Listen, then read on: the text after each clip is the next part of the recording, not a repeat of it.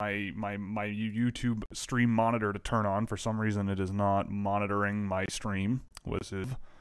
When these things happen, it's really wonderful. Very strange. Well, I'm sure if people cannot... There we go. There it is. Friggin' YouTube. Once in a while, just sucks. Anyway, sorry, my overlords. I shouldn't say that about my overlords. Thank you very much for giving me the livelihood that I give. Thank you very much. Anyway, it is March 2nd, 2023. Lots and lots and lots has happened on my end over the last week. There's a little secret thingamajig that I'm working on that is nearing completion, very close, which is lovely, which will be you'll be hearing about in the near future, hopefully within the next month. Obviously, the NHL has completely lost their mind, and we're going to talk about that, I'm assuming. But also for podcast listeners, here's the tradition of reading out every single player I watched this week and got some data on, and it's long. It was a busy week of watching players play hockey. All right. Where's my list? It's not right in front of me, which is right where it should be. That's great. Good start. Okay, so started with Albert Wickman, who I moved to the watch list, but by the end of the week, I moved him back up to the, I think, last slot on my rankings list. I'll just pull it up here just so you can see it, where it is now. Nate Danielson, I did a game of. I moved him down a spot. Riley Heidt, I moved him down 2 spots. Martin Misiak, I moved him up a spot. William Whitelaw, I moved him up quite a bit. You want to talk about a kid who's getting better and better as the year goes on? I would put William Whitelaw in that category. Tom Willander, he stayed the same, just outside the first round. Andrew Crystal, whatever. He stayed the same. I believe at the end of the week he was in the same spot, around 8. Griffin Erdman, I did a game of him and moved him down a little bit. Luca Pinelli, I moved him down a couple of spots, just 2, but he's still in the first round for me. Ryan Leonard, I left him in the same spot, but I think I moved him up later in the week. Yes. Oh, right. I moved Gavin Brindley up a spot, or down a spot, which moved Ryan Leonard up a spot. Owen Beckner, I did a game of him. He stayed off the list. I did another game of Isaac Hedqvist in Luleå. I moved him down, but not because he's bad, just because other guys I like a little better, and I think I had Hedqvist a little high because I just started watching him a couple weeks ago. I did another game of Russian tiny boy Dmitry Vlasenko, who is always just a barrel of monkeys. Then I did a game of Will Smith. He stayed the same. Connor Bedard, I did another game of. He was okay. I don't know. I'm not sure about him, but he was okay. Gavin Brindley, like I said, moved down a spot. I did another game of Luca Cagnoni. He moved down a spot. Quentin Musty, I did another game of. He stayed the same. Edward Shale, I did another game of him. He stayed the same. I did another game of Dmitry Simashev. He was awesome, so he stayed the same. I did another game of Matvey Michkov, my second game of him with Sochi, and he was, again, outstanding, so I moved him up. Big news for me. I moved him past Leo Carlsson. He's back to number 3. We'll talk about him if you want, but he has been simply outstanding since moving to Sochi, night and day since the start of the year, in my view. And then I ended the week with a game of Swedish forward David Edstrom. He's been playing in the SHL a little bit recently, so I did a game of him at that level because he's been kind of interesting to watch with the junior team for a while. And I was curious of how he played in the SHL. He actually played really well and got an assist, which was nice, and it was at 5-on-5, so it counts.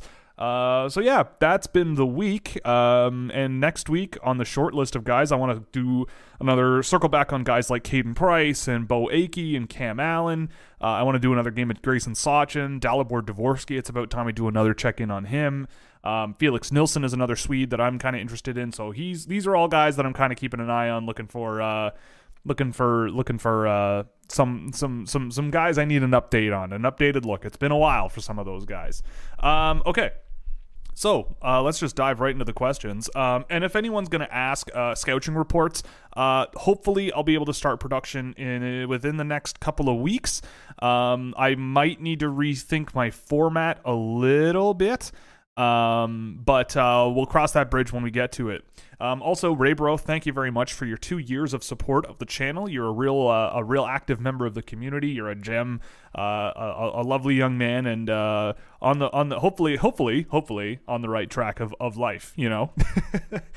But thank you very much for the support. You got a little 24-month little how do you do there? So. And enjoy. I've enjoyed the support over the last 2 years, so it's been great. Okay, we're gonna start from the top. We got Game Pass guys starting off the chat. Am I crazy that I think the Canucks should take Mikhail Gulyayev around 10th? He's just the best, and I want him so bad. So I don't think that's going to happen, but I really like him.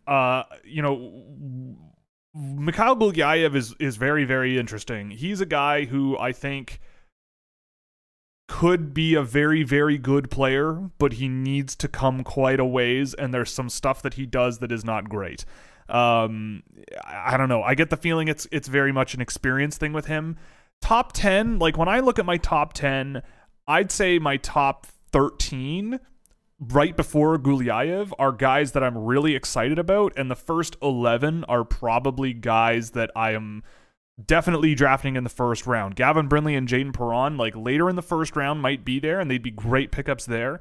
Gulyayev, I have him at 14, but right around there is where the draft really opens up, and I think that he does have maybe of those guys past 14, like if you really want to swing for the fences, like the most upside. Like his offensive transition game, his forward skating, and the mobility that he's improving on with his mobility. Like I've seen him make one cut and come from the middle of the ice out to the boards and block shots and like all these crazy little things that he does with his feet. You know, really skilled as well. And I think that he's starting to put it together in terms of like how to get the puck up the ice with control and everything. Cause sometimes it's very not good, but at times he's majestic doing it. You know, he's a guy who pretty much exclusively just gets the puck in the offensive zone and just puts it on net, which not my style. I would really like to see him use some more skill and some of that footwork in the offensive zone to maybe open his game up a little bit and open up some options. But there are signs there of someone really, really, really fun. And I think that you could do a lot worse. Maybe not at 10th, but somewhere in the middle of the first round. And I get the feeling that he might slip quite a bit just because of how he plays, you know, the style of play that he shows and the holes in his game that are definitely there. But if he was drafted at 10th overall, I'd have a lot of respect for that because that's going for it. You're going for it. I doubt it, but he's going for it. Or they're going for it. They'd be going for it. Also curious if you've ever seen if you have ever seen if you would have drafted better than your Toronto Maple Leafs if you compare who you would have taken since you started doing this. That's exactly what I do. Team scouting is a thing that I do. Relative to Toronto, I would say it's been a mixed bag. You know, Toronto's pulled guys like Pontus Holmberg out of a hat. But I mean, since I've been doing this since 2015, like really doing the data work heavy in 2015, guys like Kirill Kaprizov are on that list. You know, Joe Veleno was the guy over Rasmus Sandin, but they're both NHL players. I still really like Dmitry Timashov. I feel like the Leafs would have done a much better job with Jonathan Dahlen than the multiple teams that he didn't really have much interest in playing for, it seems. I mean, the right side defense for the team would be quite something with Rasmus Andersson, Timothy Liljegren, Adam Fox, Kalen Addison.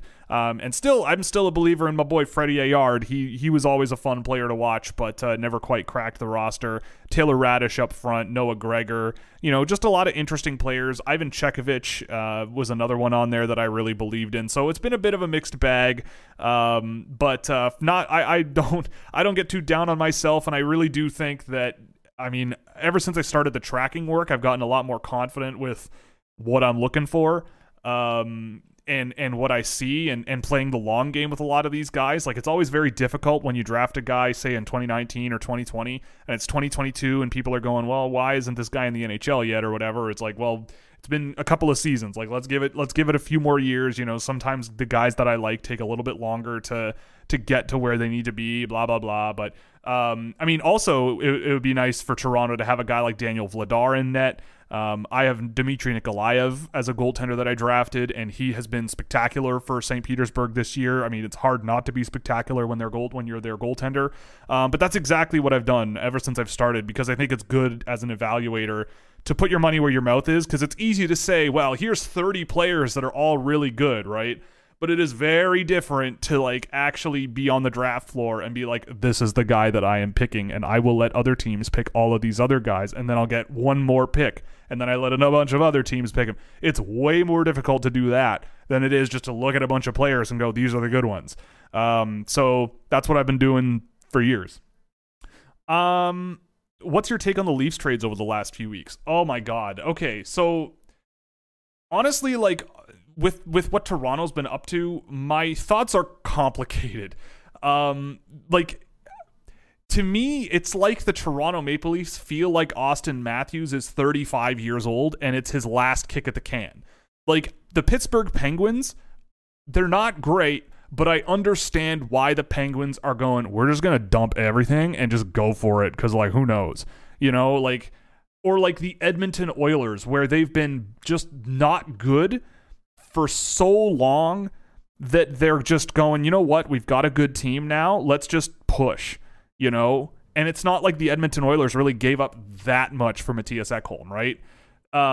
They gave up quite a bit, but it wasn't like a huge amount.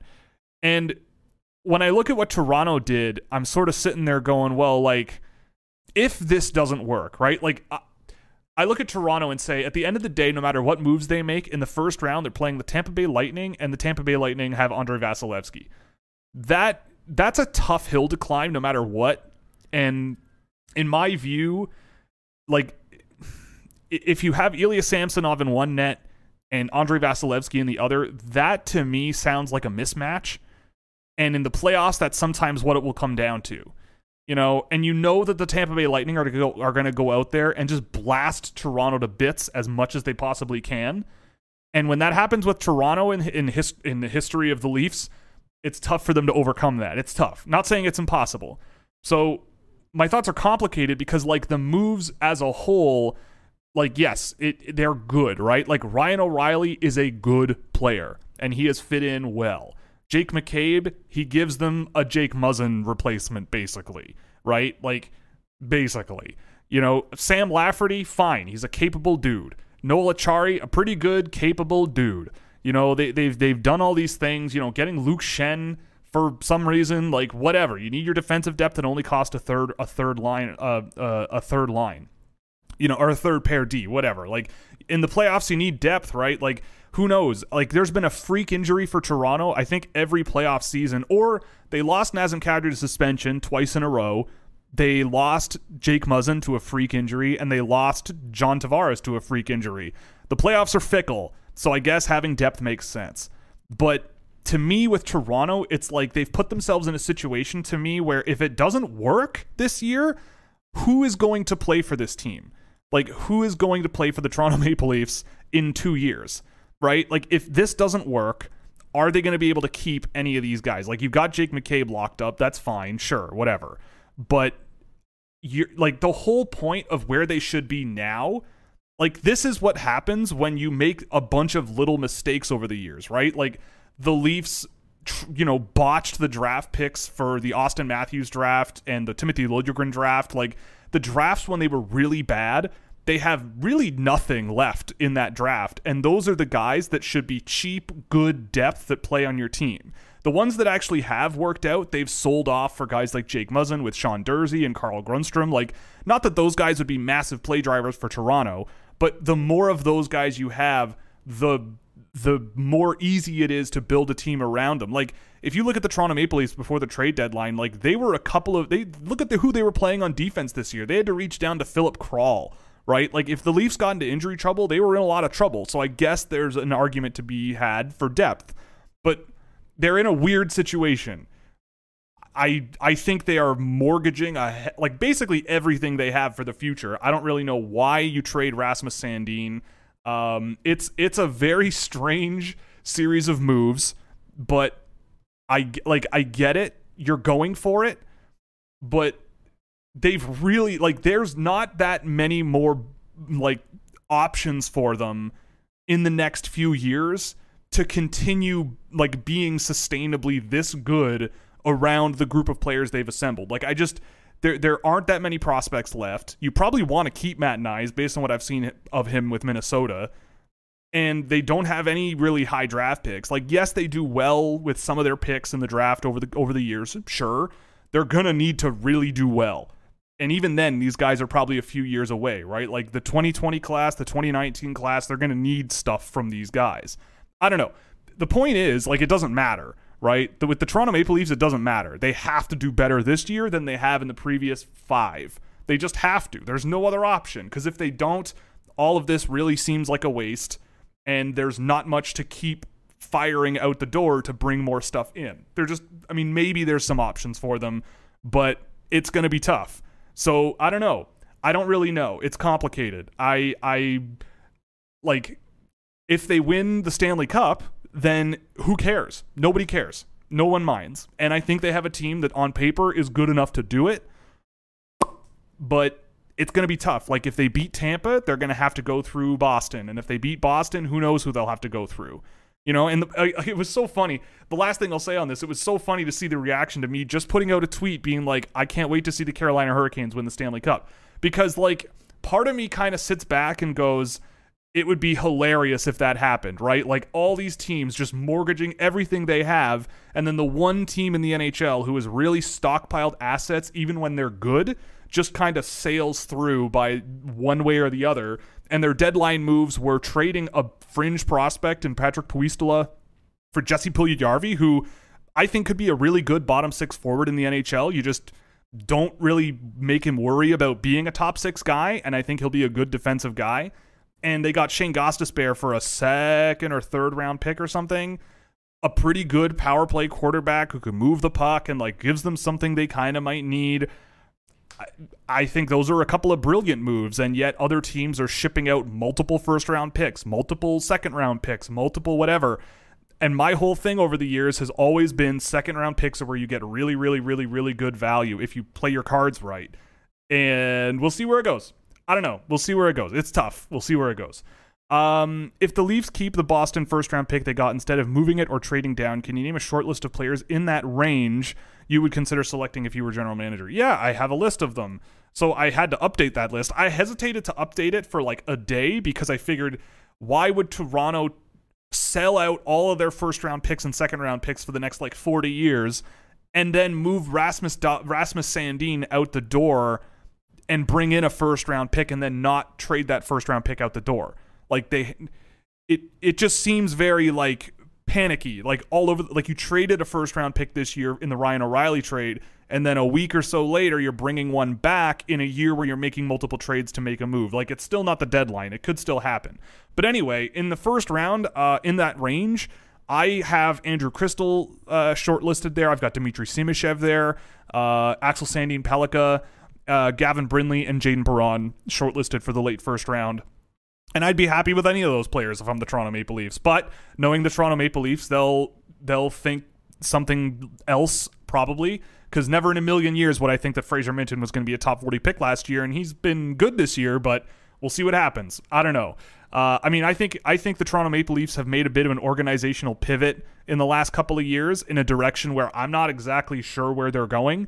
But it's going to be interesting. I mean, I don't know. Strap in. If you're a Leafs fan, strap in, because this is a big playoff run. Like, this is going to need to be a big one, and you just got to hope that that you know they don't get goalied. You got to hope they don't get goalied, and you got to hope that Tanner Jeannot, the best player in the NHL, you got to hope that he doesn't start throwing elbows. Anyway. We've got a super chat. Wow, thank you. Asking about another Klimovich this time. How much have you seen of Yegor Klimovich? Also, this trade deadline feels like Christmas. Yeah, it does feel like Christmas. It's been a ton of fun. I've seen Yegor Klimovich here and there over the course of the year. I'm not really sold on him. He plays a lot of minutes for his team in the weaker conference in the Russian Junior League. He's small, and I think he has skill, and he's very creative, like in terms of adapting to guys bearing down on him and making secondary pass options and everything. He's tricky in that sense where he can sort of problem solve through that, but I don't really see like an NHL player there. I mean, maybe I feel like he could get drafted, maybe a late round swing some team makes. But there's like other small guys in the MHL like Dmitry Vlasenko. I'm trying to think of other ones. Vyacheslav Malov is a re-entry from last year who I have loved this year. Nikolai Khvorov is another one. Guys that like might be around late in the draft that are a little on the smaller side but skilled and fun to watch and just might, be better bets in terms of like really pushing pace and sort of playing a similar style but better, I guess I would say. But yeah, I mean, like he's a decent player and I think that he could get a draft pick, but I don't think he's going to be on my list. I haven't tracked any data. Maybe I should. But I don't know. He's a guy that I've seen a few times over the course of the year and just have never really felt that in terms of an undersized skill guy, there's enough there to make it make sense.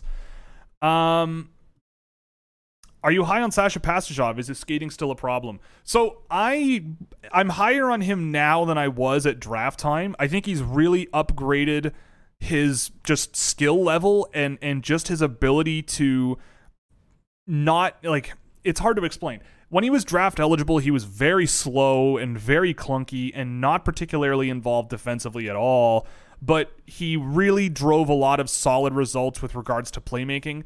The big thing I've noticed about Sasha Pastujov is that I think he's more skilled more than anything, and he's able to like attack the middle of the ice a lot more on his own now than what he was with the junior team when I watched him in the US.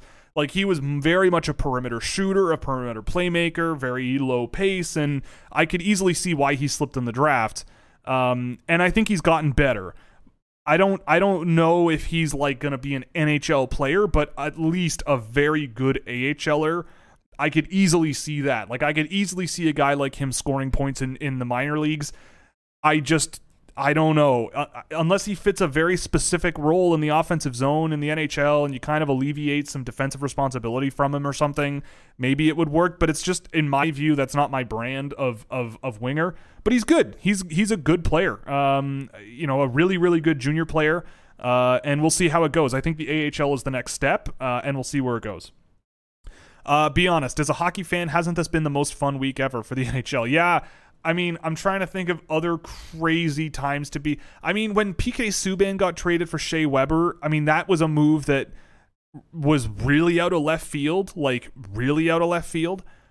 But I mean, in terms of this week, it's probably up there, I would say, at least in my lifetime that I can remember. It's pretty wild.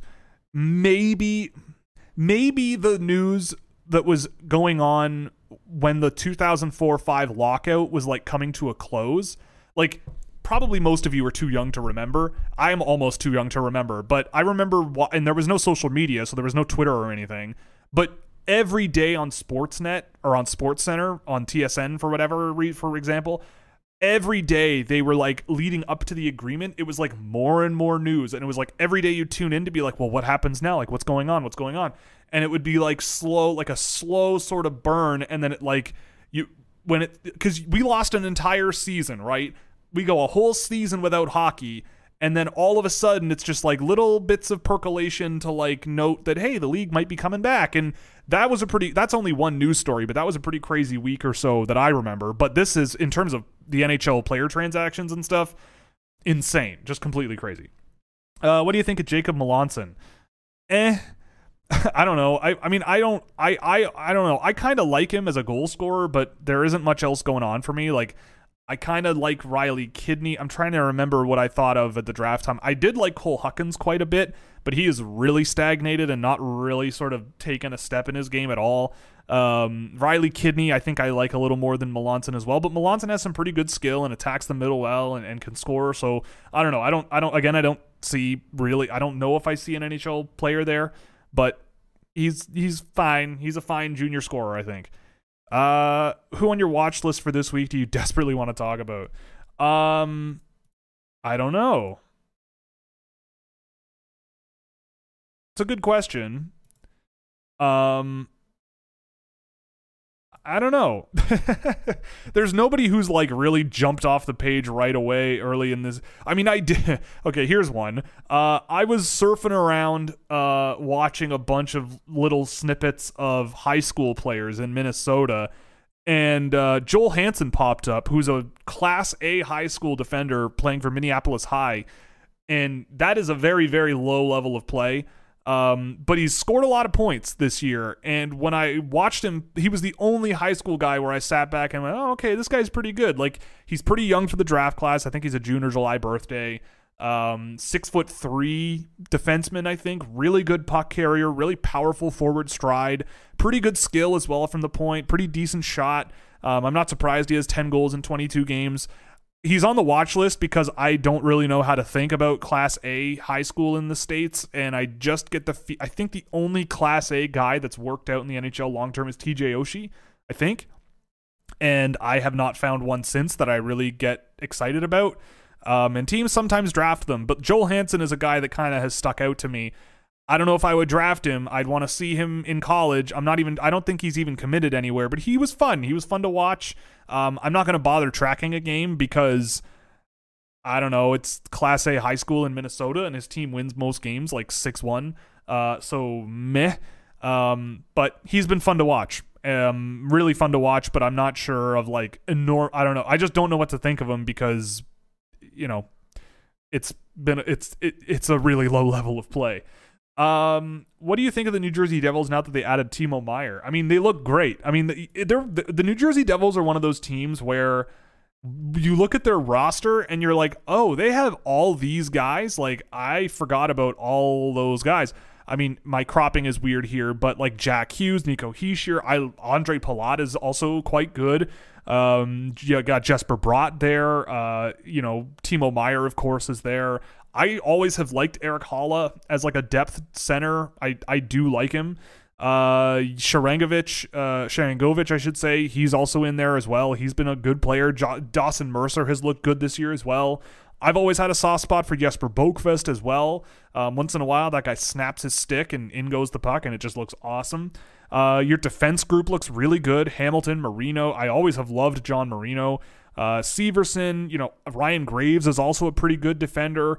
Jonas Siegenthaler, just a lot of really interesting players. And assuming your goaltending holds up, I don't see why the New Jersey Devils can't have as much a chance as anyone else in the East to like come out. I mean, it's going to be a bloodbath, and there's going to be a lot of really, really, really sad fan bases because a lot of teams are really, really going for it. But luckily for New Jersey, they got the guy who is an RFA. And I think Timo Meier, in terms of like all around complete game, like for a winger, like a guy that does everything, I don't know about a player who's like better, goal scoring, setting plays up, hitting, high intensity game. I'm trying to think of someone else that can really hold a candle to that especially around his age. I don't really know. But yeah, he's a great pickup, and I don't think they paid that much to get him overall, like considering what they've already got in the system. And like, this is why you draft well. This is why you get a lot of draft picks and you draft well. If you draft things that other teams want, it's going to work out for you. Now, the nice thing about the Devils is they had all these guys at the top where they probably were like, we're not trading these guys, but we'll trade these guys who personally, to me, I'm not as much a fan of, but they just go, well, you can have them, but we'll just add more stuff with them. And they might have gone from there. But in any case, I think the Devils look really good. And I think that they, do they have a team where I look at them and I'm like, wow, if they don't win the Stanley Cup, they suck? No, not at all. But I do think they have a team that has as good a chance as any other. I don't see a reason where I'm looking at them where it's like Nashville a couple of years ago and I'll go, oh my God, these guys are going to get killed if Jussi Saros doesn't stop 50 shots a night. I don't think the Devils are in that position, but they have as good a chance as any, I would say. Wings have lots of picks in the next two drafts. Could hopefully get Sandin Pellikka or Reinbacher with that Islanders pick or load up on centers. Pinelli is a target with the Vancouver second rounder. Yeah. I would agree with that. They have added a lot of draft picks for Detroit. And they tend to use their picks pretty well. Not every single pick, but they use them generally okay. how is the transition and involvement data look for Michkov with Sochi? Tremendous. The thing about Michkov, I need to pull up his actual game by game data here. I can't show it. I can't show my data, unfortunately. But rest assured, everything I am about to say is true. So I've done 5 games of Michkov. The first 3 were in the VHL, and the last 2 were in the KHL. Just here's the first thing that kind of jumps off the page to you. I think I don't have the math directly in front of me, but if one thing I noticed about Michkov early in the year is he really seemed to be playing like a kid. He was playing like a really talented kid in house league, right? Why should I back check? I'm just going to stand at the defensive blue line or in the neutral zone, and you get me the puck and I'll do the rest. And then I am better than everyone I am trying to deke, and I'm going to do everything myself. The number of times that he received pucks in the neutral zone, which to me isn't always the best indicator of projectable talent because you need your guys back checking. He had 12 controlled exits from pass receptions in the neutral zone. In the 2 KHL games I've done, he's had 3 total. So there's 4 in each game that I saw with the VHL team, and there's been 3 total in the 2 games with Sochi. In the 3 games with SKA and the VHL, he had 5 shot assists total, and he's had 5 in the 2 in the KHL games I've seen. 3 of those shot assists with the VHL team came in the first game. His pass percentages have just been insanely high. He had 3 slot pass attempts with the VHL team. He's had 11 with Sochi. Like, the puck distribution game from Matvei Michkov just appeared. Like, you look at a kid who scores that many goals and you go, okay, like, I don't see, like, this is cool, but like, you got to play as a team to win games. And then all of a sudden, like that with Sochi, he's like a completely different player. And it's kind of mind boggling. And I've been watching Matvei Michkov for 3 years now. Like, I remember the first time I saw him at the Youth Olympic Games and liking Miroshnichenko more. And last year I remember watching him going, okay, this is a hell of a goal scorer, but he's kind of just doing whatever he wants and doing his own thing and skating into a lot of trouble on his own. And like, his shot attempt differentials with the VHL team this year were also not very good. But with the KHL team, like, I think his team finished the season with 11 wins, and he only played 27 games with them, and I think he was there for 7 of the 11 wins. And he played like 27 of 68 games with the team. Like, as soon as he showed up, Sochi just seemed to click. And I think a lot of that, I mean, I think they do have a very young, but I think relatively talented team. Adding Mikhail Burden for their goaltending also really helped them. But, I mean, Matvei Michkov was setting up plays constantly in both of the games that I tracked. Driving a ton of offense, not just off of his own stick. I mean, he's still shooting the puck a ton. And I would like him maybe choosing his shots a little bit better, especially when he's sort of on the rush and everything. But it's not bad. And I mean, I don't know. Like, again, this is why, you know, it would have been dishonest for me to leave him at 3 if he stayed in the VHL. But my angle was like, based on what he's showing, I didn't think he was a top 5 guy. But then as soon as he went to Sochi, it really feels like his coach sort of sat him down or something and was like, look, we know you're sick, we know you're awesome, but this is what we need from you. And if we don't get it, like, you get to go out and have fun with the boys for 17 minutes a night in the KHL, but we're going to need to see these things from you because that's how you play at this level. And he was just like, okay, and then went out and did it. You know, I don't know. I don't really understand any other explanation. I don't get it. Because it really has been amazing to watch him play the last couple of games. Like, I don't know. I did a game of Leo Carlsson last week. I don't know. I mean, I think you could flip a coin between the two and whatever. And I do think that there are other players that really push Michkov. Maybe not in the same style of play, but in terms of overall value and impact on the game, I think there are some other players that could really sort of give him a run for his money. But sheesh, I mean, he is really good. And this is the player that, I don't know, this isn't even the player that people were advertising. He's just a very, very different player. I don't know what happened, but I like it. And if this is what he is, he's going to be a pretty darn good offensive winger, I think. And he's even back checking now, which is crazy. Like, I remember in the VHL, he wasn't back checking at all. And there are some moments in the KHL where you catch him sort of floating around, but for the most part, Yeah, he's pretty good. What is Colby Barlow, and why do I find it so hard to figure out what I think about him? Because he has a lot of points, and sometimes when you watch him, you go, I don't understand how this guy's going to score 50 goals in the OHL. Colby Barlow can really shoot the puck. He's very big and resilient and strong on his feet, and that could help him in the NHL, but I'm not a huge fan of the pace of his game. I don't think his skill level is really high enough to be a great transition threat. The last couple of games I've seen of him have been better than the first few that I saw, but it's another one of these guys like Dalibor Dvorsky and a number of players in previous drafts where I go, okay, like a lot of people just are putting him in the top 10 and I struggle to see why, but like if that's what you want, then go crazy, right? Like I can't deny that with a guy like Colby Barlow, more experience and more time in the weight room and developing his skill a little more won't make him a really good power forward in the NHL. I could see that happening. But again, what I'm trying to do is mitigate risk. And if you draft in the top 10 and miss, that's a really big miss. And I feel like it's easier to miss if you draft guys where there's a longer trajectory to go, to get to where you think they can be. And I feel like with Barlow, there's a long way. Like I did another game with Dmitry Simashev this week. He doesn't have a ton of points, and I personally make the argument of like long-term development with him, but that's only because you can see what he's doing now and going, okay, yeah, like what he's doing now is already super, super high end, and it just needs to be put together a little bit more. Whereas with Barlow, it's like the results just aren't quite there.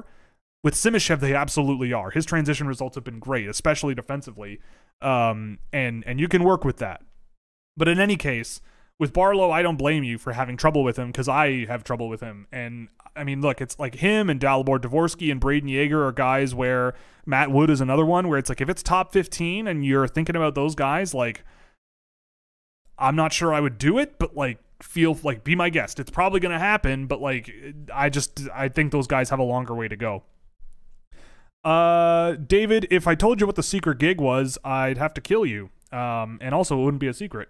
Leo Carlson was scratched on Tuesday's game due to him oversleeping on multiple occasions. Do you think that will affect his draft stock? It shouldn't. He's 17 years old, 18 years old. Like, it happens. Nazem Kadri overslept with Toronto. People were calling him fat and lazy, and, like, to a certain extent, now looking back, some of that was kind of true. But he figured it out, and he turned out pretty freaking good. So, if you want to devalue Leo Carlson, like, the thing that kills me about this is that stuff like that happens and people go, oh, gee, maybe he's a problem kid, so I don't know if we want to take him. It's like, okay, I thought we were here to talk about development. And development also includes, like, off-ice stuff. Like, you should be able to, like, there is a certain point where it's like, okay, you overslept, like, dummy, like, if you want to be a professional sports athlete, you can't be sleeping in, right? Like, come on. And if he does it again, you go, okay, like, come on, like, what's going on? And you just gotta, like, work with the person and, like, not just cast them aside and, like, actually deal with it. And I imagine that's what they're doing. And part of that is by scratching him. I don't think it really matters, right? Like, I don't know. You interview him and see what the read is on him there, because I do think that might shine some light, but just because someone oversleeps, I don't think it really matters. At least not to me. Like, it's not enough for me to be like, nah, I don't know. But maybe it is for some other people. Hello, Bolster Man. Can you believe the Sens got Chychrun? I'm so happy. I actually can't. I can't believe that of all the teams, of all the trade things that people have put on Cap Friendly, of Jacob Chychrun going to Toronto and to Ottawa and to Philadelphia and to wherever, all of that for years and years and years, and we end up with a trade that's a first and 2 second-round picks to send him to Ottawa. Like fart noise a little bit, especially after the week we've just had. But yeah, I mean, cool, good for Ottawa. They've now got a really good group of defensemen there. Zaitsev is out, in comes Chychrun. Not a bad upgrade. So hopefully the Sens finally turn a corner, because they're going to need to. These guys, they don't have forever.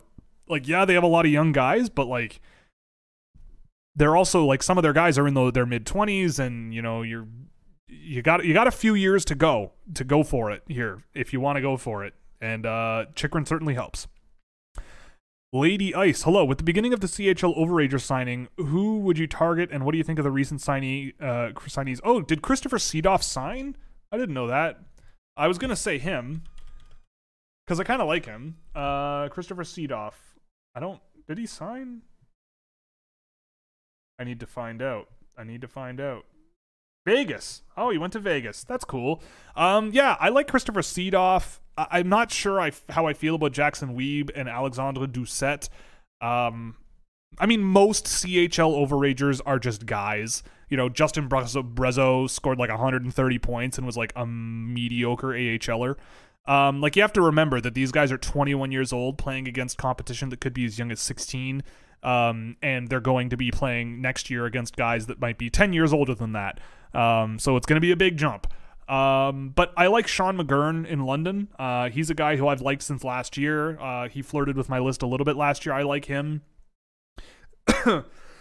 Excuse me. Yeah, Sean McGurn is one. Chris Seedorf is another one. I've always liked Josh Lawrence and Brady Burns out in Quebec. They've been good players out there, but I don't know if there's NHL upside with any of those guys. But like AHL fodder, yeah, I can absolutely see it. I'm trying to think of other ones. I like Landon Cozier in the WHL, defenseman for Prince Albert. Like, I think he's their captain, if I'm not mistaken. But he's always been a guy that's sort of been on my radar as a late round option. But you know, now you can get him for free, well, money, but no picks. And he might be an interesting one that you could add. But like, I'm really scraping the bottom of the barrel here. Like, Sean McGurn's the guy I think that sticks out the most to me. Okay, if the Sens... Oh, boy. Oh, weird. Anyway.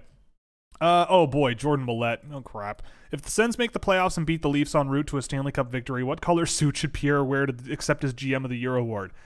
Obviously blue. Like, if I'm Pierre Dorion, I'm going to a custom suit tailor, getting a suit that is color matched to the Toronto Maple Leafs colors, and the lining on the inside is absolutely going to be like me lifting the Stanley Cup on one side and sobbing Leafs and their fans on the other side. Like, that is 100% what I would do if I were him.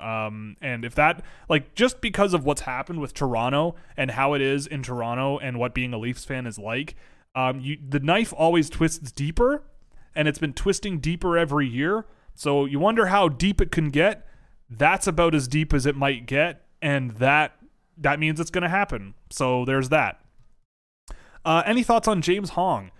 I've tracked a couple of games of him. I think he's like almost a good junior player, but I just don't really see it. Like, he's a pretty quick straight line guy, but hasn't really done much in the games I've tracked, except, you know, when the puck's in the offensive zone and it hits his stick, he kind of makes a good play once in a while. I've seen a few games of him. I kind of like Connor Brown on that team a little bit more. I really like Griffin Erdman on Waterloo. So those guys I'm a little more interested in, but Hong is interesting. Like, he's a good straight line guy, pretty decent shooter as well. But I think, I don't know. I feel like he's just, when I look at my list, I go, would I rather have these guys or James Hong? The answer is almost always the other guys. But he's not a bad player at all. Holland did something not bad. Yeah, I mean, upgrading from Tyson Barrie to Matthias Ekholm, in a certain sense, yeah, it's a good move, and gives you in Edmonton Oilers country something that you kind of need. And yeah, I mean, again, like, they have a team that has just as good a chance as anyone else, in my opinion, based on things now. Like, if Jack Campbell or Stuart Skinner show up in the playoffs, give you saves, you never know what could happen. And you still also have the cheat codes in Connor McDavid and Leon Draisaitl. And we'll see what happens. I mean, if I'm the team playing the Edmonton Oilers, I push the limits and go, I'm just going to grab on to Connor McDavid and go for a ride and see if I get penalty called on me. And if I don't, then I am going to be grabbing onto him like I am the pilot of a chariot, and he is the horse pulling me around. That's how it's going to work. Thoughts on Scott Wheeler's list? It really seemed like a list from October more than the second half of the season to me. I did read it. I mean, I don't know. He has his own opinions. Like, Scott does the work. You know, Scott's a guy who's really passionate about this stuff. I do believe strongly that inertia, like mental inertia is a thing with scouting and talent evaluators, where it's like, well, you know, like, again, this isn't really specifically about Scott, because I like Scott, really smart guy, you know, I've met him, super nice, you know, does the work. But there's also this thing I find with, you know, it's like everyone talks about, say, Braden Yeager as a top 5 pick or Dalibor Dvorsky as a top 10 pick. And then when you watch them and they kind of like underwhelm you, sometimes the reaction can be, well, they're just not showing this yet. Or, oh, it's just they're adjusting to this or whatever. And it can be really hard to sort of go, yeah, but these other guys are showing those things already. So what's the deal? And I don't know. And I think that might lock some guys higher on people's lists, especially guys who've been watching these kids since they were 16. Whereas, you know, I come in with a bit more of a cross-sectional approach and just go, I'm just going to watch a ton of these guys as they are right now and back check it to my history of watching these guys and seeing how things go with them. So in any case, I don't know. I don't know. Again, when people ask me of my thoughts on someone else's list, like, I know for a fact that Scott Wheeler is like really doing the work to like put this stuff together. And when I read what he writes about these players, I'm never sitting back and going like, what the hell is he talking about this guy? You know, like, we can disagree about how we value certain components. And I think that he does put a lot more weight into just pure skill and like point production than I do anymore. Like, maybe in the olden days I did that a little more, but nowadays things are a little different for me. But I don't know. Yeah, it's fine. Like, at least I think about it more from the perspective of like who's doing the work and how is the work that they do. And with Scott, I have no problems whatsoever. Like, it is what it is. He's really passionate about this stuff, and so whatever. What do you think about Pittsburgh's trade for Granlund? Again, Pittsburgh's just like going for it. And Granlund does still have skill and some offensive pop. He's never been a particularly great defensive player, but like that's not really what you're getting him for.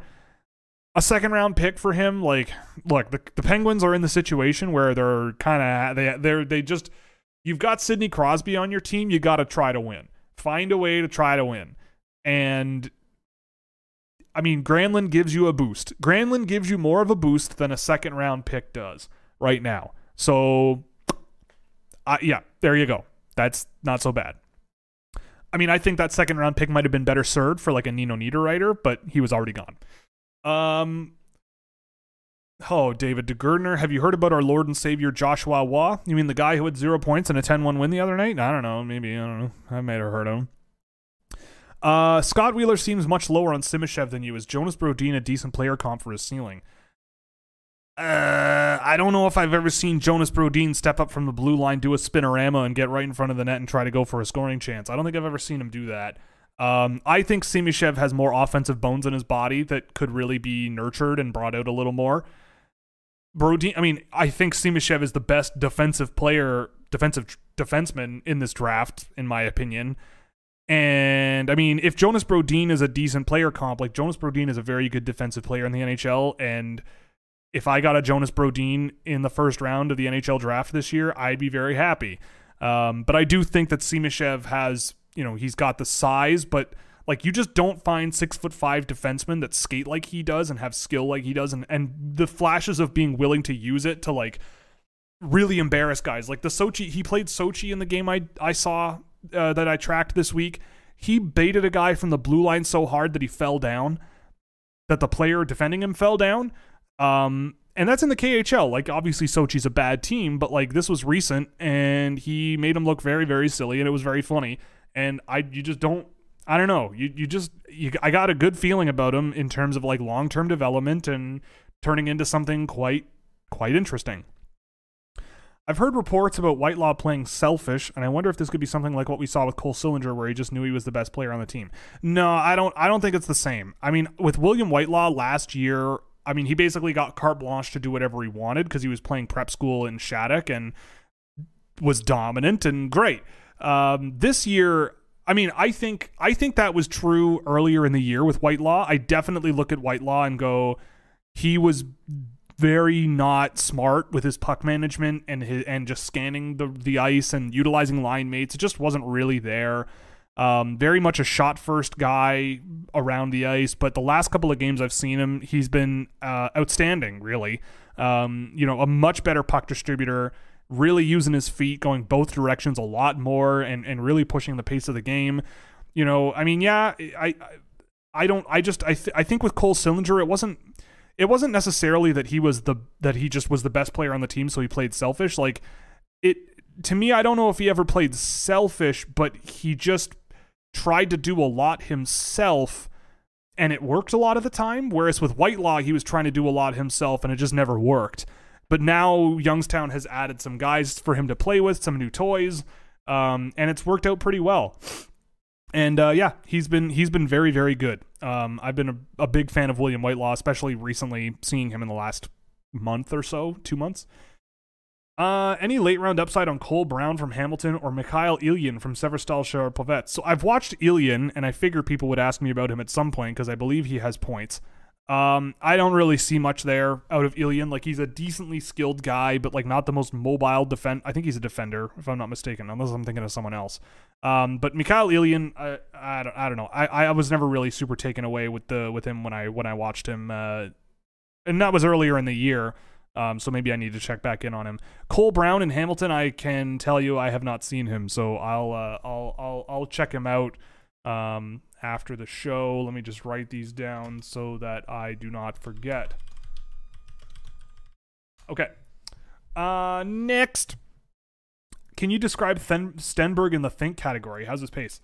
So Stenberg, right now I'd say with Stenberg, I'd give him like a 1D. For that. I think he's got a really high-end playmaking mind, and his ability to sort of like think creatively to get out of sticky situations is pretty good, really good. And the stuff that he can stitch together, I'm not worried about his pace. Point 2 of your question, don't worry about it. It's great. He's fast, he's skilled, he really loves to push the pace of the game, uses his hands as well to make space and give himself options. Like, Stenberg is like that close to being awesome. I'm convinced of it, and he's gotten better as the year has gone on, but he's like that close to being awesome. But in terms of thinking the game, I think it's still a bit of a work in progress. Like, he can try to bite off a little more than he can chew, especially in the games I've seen of him in the SHL. Like, just trying to do way too much, and especially situations like breakouts, like taking a little bit of extra time he hesitates and kind of then makes a problem for himself that he tries to get out of, but sometimes that doesn't work and it's all a big mess. He also needs to get stronger. Like, he gets muscled off pucks way too much, but that's not really what you asked. But in terms of offensive sort of thinking and like creativity and everything, it's really high end. But it's just a matter of, like, for him, I think it's going to be like finding the balance of like, okay, here's what I can get away with, here's what I can do, here's when I can do it and where I should do it, and here's when I just need to send a breakout pass to a teammate and just make sure I go tape to tape, and like that's also a great play as well. Because he's kind of a mixed bag there, but I think the potential is really, really high. Hello, Luca. All is well. All is pretty well. It's doing good. What's your opinion on Zach Dean and Reed Schaefer getting dealt rather than firsts in their place? I feel it's kind of shrewd to deal World Junior players who may be overvalued. So I do really like Zach Dean. I think Zach Dean going to St. Louis, it makes sense. I think he's a good St. Louis style player. Like, they love these high pace, smashy, go boom boom boys, and I think Zach Dean does do that. But he also has some skill to him as well, which I also like. Like, him and Jake Neighbors. I think they're going to just get along just fine in terms of being St. Louis Blues. I think they're going to be fun there. Reed Schaefer, look, if I'm the Edmonton Oilers, I'm dumping Reed Schaefer before I trade another first-round pick. I have never been a huge fan of Reed Schaefer. I think that he is a guy that is quite incomplete, and I think, I think he could be a good shooter, maybe a good power play shooter as well. He's got some skill as well. Like, if he puts it all together and just develops a better set of feet under him and a bit of a better read of the ice and more willingness to like connect on his passes and such, which I've seen quite a lot be a bit of an issue for him.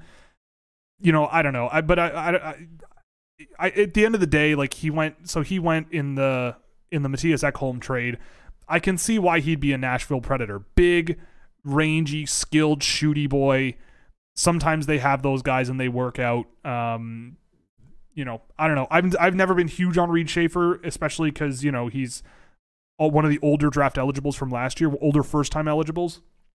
And he just kind of hasn't really been making a huge step on a really dominant WHL team. But he's not bad. But yeah, I mean, I get it. But it seems like first-round picks were the hot commodity this year.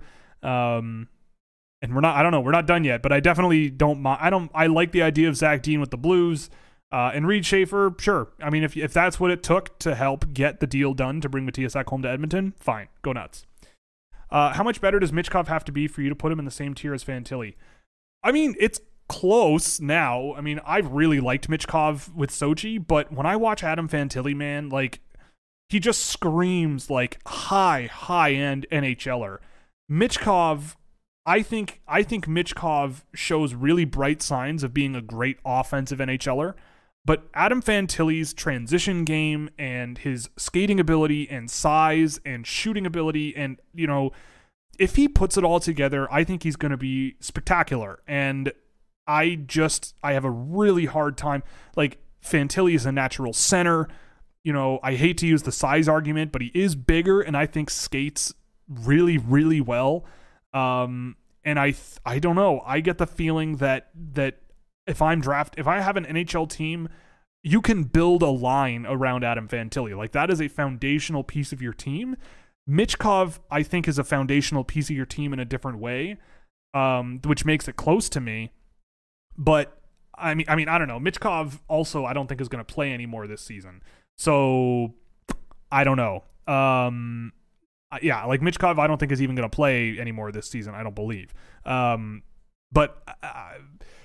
to me, if you want, like, Michkov, to me, let me look at my list. Like, if you have a situation where it's just such a good group, Michkov, Carlson, Moore, Smith is such a good group of players, like, for all different reasons. You know, and I don't know, like, if it comes down to Michkov is there at like 6 and it's like him or Will Smith, or I guess that would be 5th, that would be a really tough call, I think. But I think I would lean Michkov, but it would be really tough. But I think that would also be quite unlikely in my books. Like, I think he's a pretty strong 3 or 4. I think with him and Carlson, you flip a coin. Moore is a bit more of a stretch, and Will Smith, I think, has certain things that he does, but I don't know. I like Michkov's pace of his game, what I've seen with Sochi, more than Will Smith so far. Even if Smith has maybe one of the highest end sort of offensive creativity levels that I've seen in a long time. It's tough to say, but I really have a lot of time for Adam Fantilli. And he's just been excellent this year, and I think plays a style that will just translate seamlessly to the NHL. How do you project Tristan Luneau? A guy that will play minutes, eat minutes, probably not be terrible, probably not be great. You know, like, he's a perfectly adequate puck mover, loves to shoot the puck from the point, but I was never really super taken with his game last year when I saw it. Julian, hello. Great to be back. Haven't been able to be here for a bit. Any major updates on the big defense prospects recently? Sad Jets fan looking for good vibes. I mean, nothing really has changed. For me, my defense groups are Simashev and Sandin Pellikka on their own at the top, and then you've got Gulyayev, Cagnoni, Reinbacher, Molendijk, and Willander, I'd say, in the next group. Jakub Dvorak's been hurt for a while, but I still like him. Bo Akey is also pretty good. Matthew Mania, Andrew Strothman. Like, you get into a bit of the weeds there with those types of players. Caden Price, I mean, I love Caden Price when he's really good, but that just does not happen very often, which is unfortunate. But yeah, I don't know. Nothing really has changed that much. I haven't really drastically shifted anything with the defense prospects this season. You prioritize guys who drive play, but when in the draft, could or should you pivot to look for the complementary types in terms of being realistic about driving play at the NHL level? That's a really good question. You know, I think there are players like, okay, so here's a good way of putting it. Like, I'd say, like, the way I see my list right now is I've got the top 4 tiers. My top 13 are, I think, great play drivers right now. Guys who get up the ice, get the puck up the ice, do a lot of things the right way, and can score or have the potential to score. They do a lot of things really well that also drive play at both ends. That's what I love. Beyond that, it's a weird mix of guys who do that sometimes or do that with uncertainty. Guys like Timur Mukanov drives play, but he is really small. And how much he'll be an interesting experience of like how much can speed overcome your lack of size, because he's really, really, really fast and really, really skilled. And he just has to put, I feel like he's one of those guys that's almost really, really good. Otto Stenberg, again, similar, but he's a very flawed play driver. Sometimes he's extraordinarily good at driving play, and other times he's very frustrating and can be in and out and make some not great plays, and it hurts you. When I look at a guy, but then when you get to guys that are a little more complimentary, so to me, the names that in that tier, in my fifth tier, that sort of pop up as guys that may not drive play super well, but like really good contributors in a certain area. Guys like David Reinbacher come to mind. Edward Chalet in a certain way, I think, would do that. Callum Ritchie, I think, is a really interesting option if you just want a guy to just glue the guys together on the ice, make good passes, make good reads, and simple stuff, and just execute well. That might not blow your socks off, but like he'll be okay. Gabe Perreault, I think, is the ultimate complementary offensive piece this year. Like I think with Gabe Perreault, like if you're drafting Gabe Perreault over any of the guys in that top 13 where I really see good play drivers, I think you kind of lose me a little bit.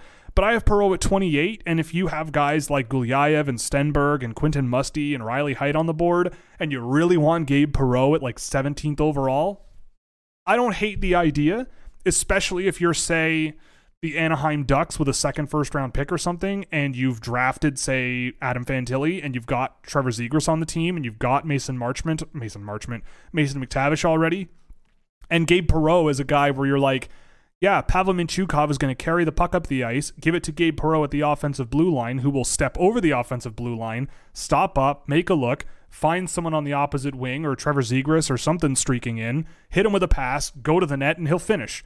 Like, cool. Great. That is a thing that can work. And you do need players like that. So, you know, Dalibor Dvorsky is another example of a guy that I think could glue things together coming out of the defensive end, and, you know, maybe not really be the quarterback that that opens the sails on the boat. But he could be the guy that really just eats minutes and maybe isn't a huge guy. And I feel like if you get that in the late first round, you've done well.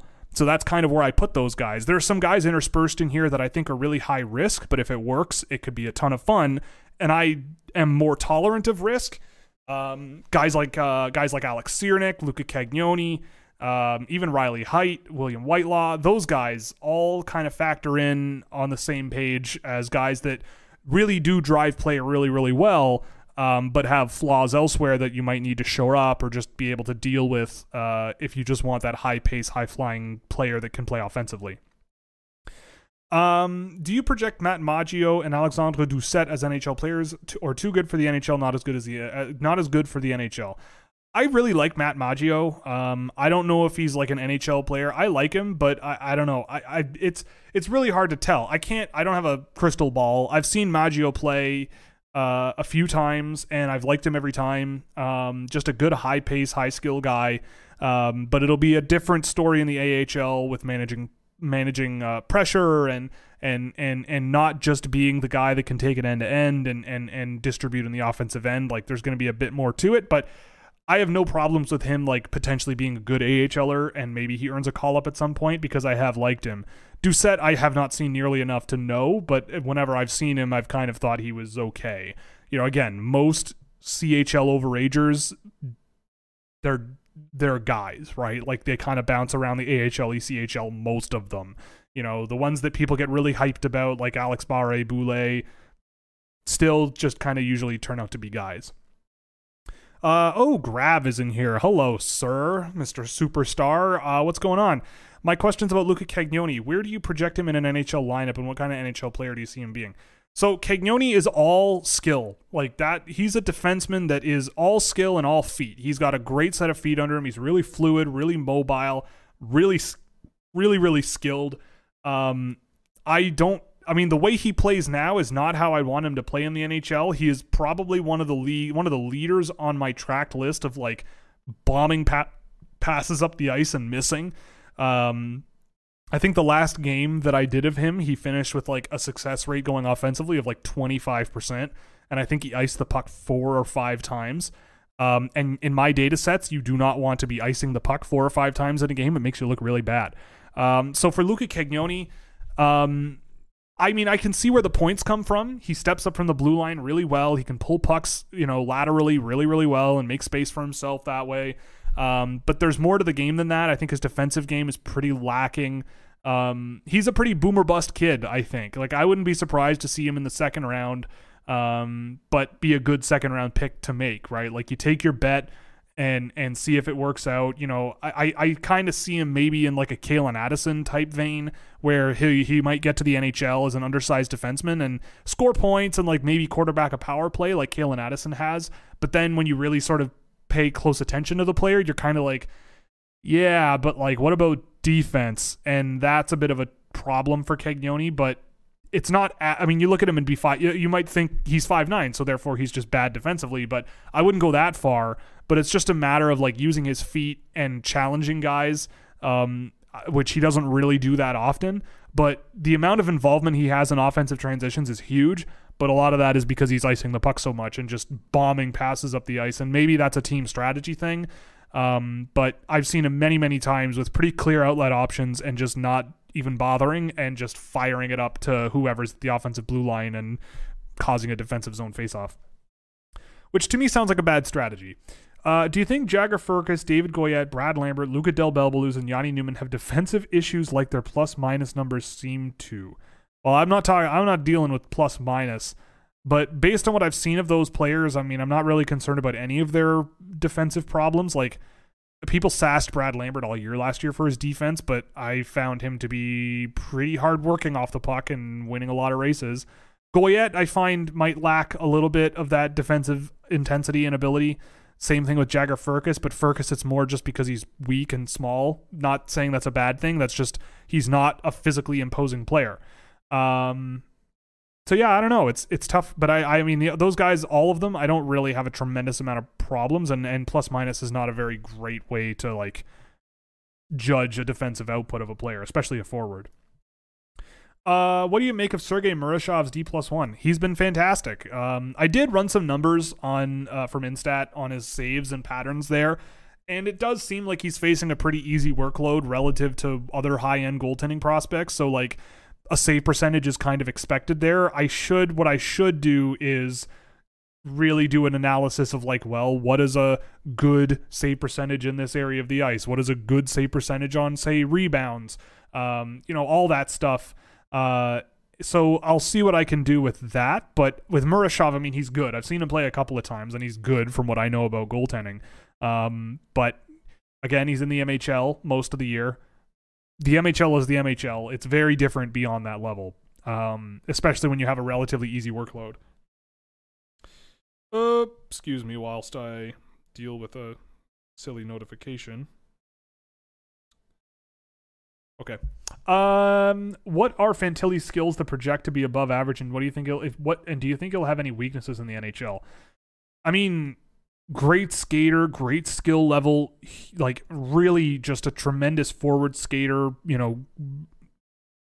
really good finishing shot as well. I think he's an underrated playmaker, especially along the boards, along the goal line and everything. I think his weaknesses are, I think he's still trying to find the balance of like what he can get away with. Like in the NCAA, I've seen a few games where he can be caught, not really making a good read of the ice, flipping pucks into the neutral zone when he really doesn't have to. But in the last game I saw, he was doing that significantly less. It was by far the best game I've seen him play all year. I would love to see him attack the middle of the ice a little bit more with the puck on his own stick. He kind of tends to stick to the outside, grind play down along the boards, get pucks out in front, blah, blah, blah, blah, blah.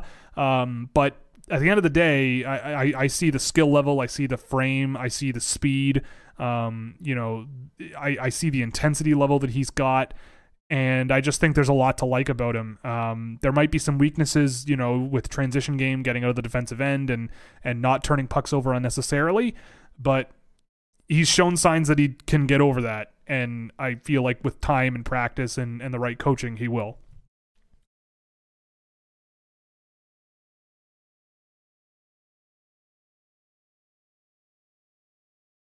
All right. Is Tanner Ludke going to be something in the NHL? I honestly have not watched Tanner Ludke in a really long time. Is that the draft eligible from this year? I feel like there's multiple Ludkes that I'm mixing up. Yeah, I was actually watching Tanner Ludke not too long ago. Now that I see his player profile, I don't know. He's a guy that I wouldn't draft personally. He kind of reminds me of like these USHL guys every year, where it's like they're okay, but I'm not over the moon about them. Guys like Quinn Finley last year, for example, just doesn't really get the motor going that much.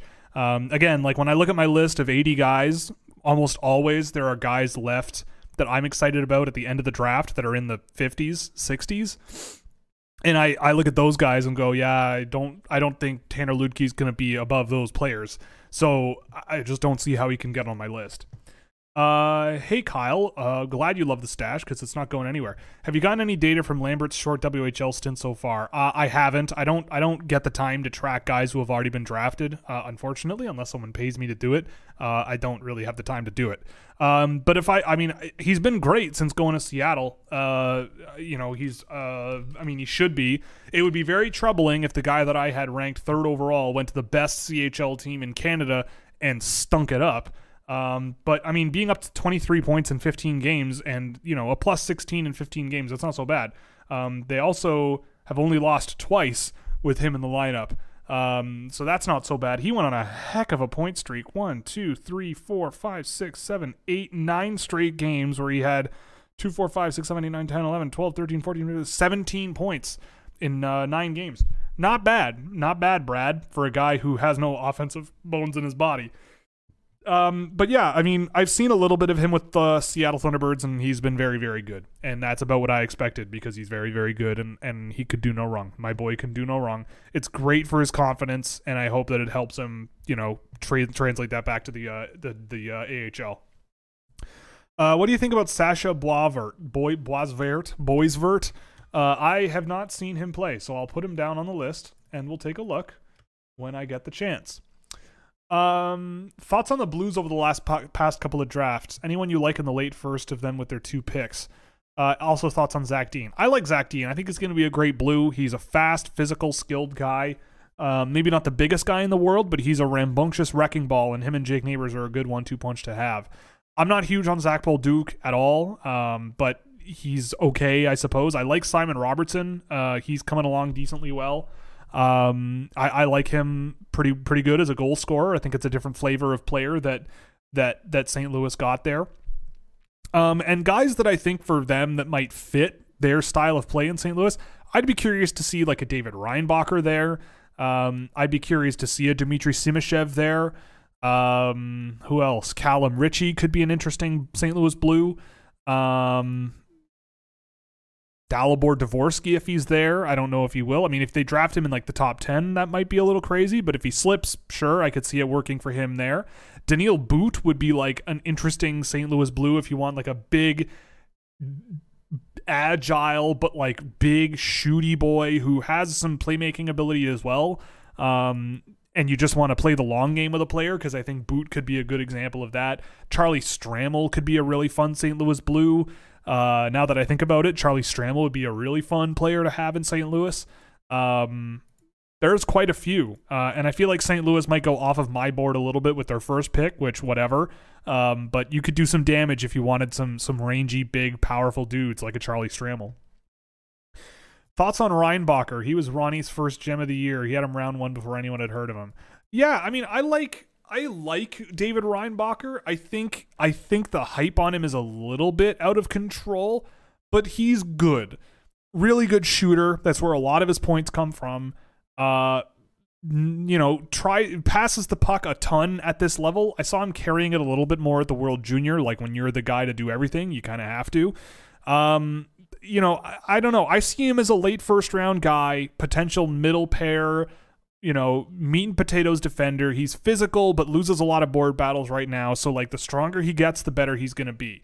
It's not like he's like David Jiricek, where he's like an extraordinary, super high, he's not this like extraordinary, super high skill defender like a David Jiricek showed flashes of.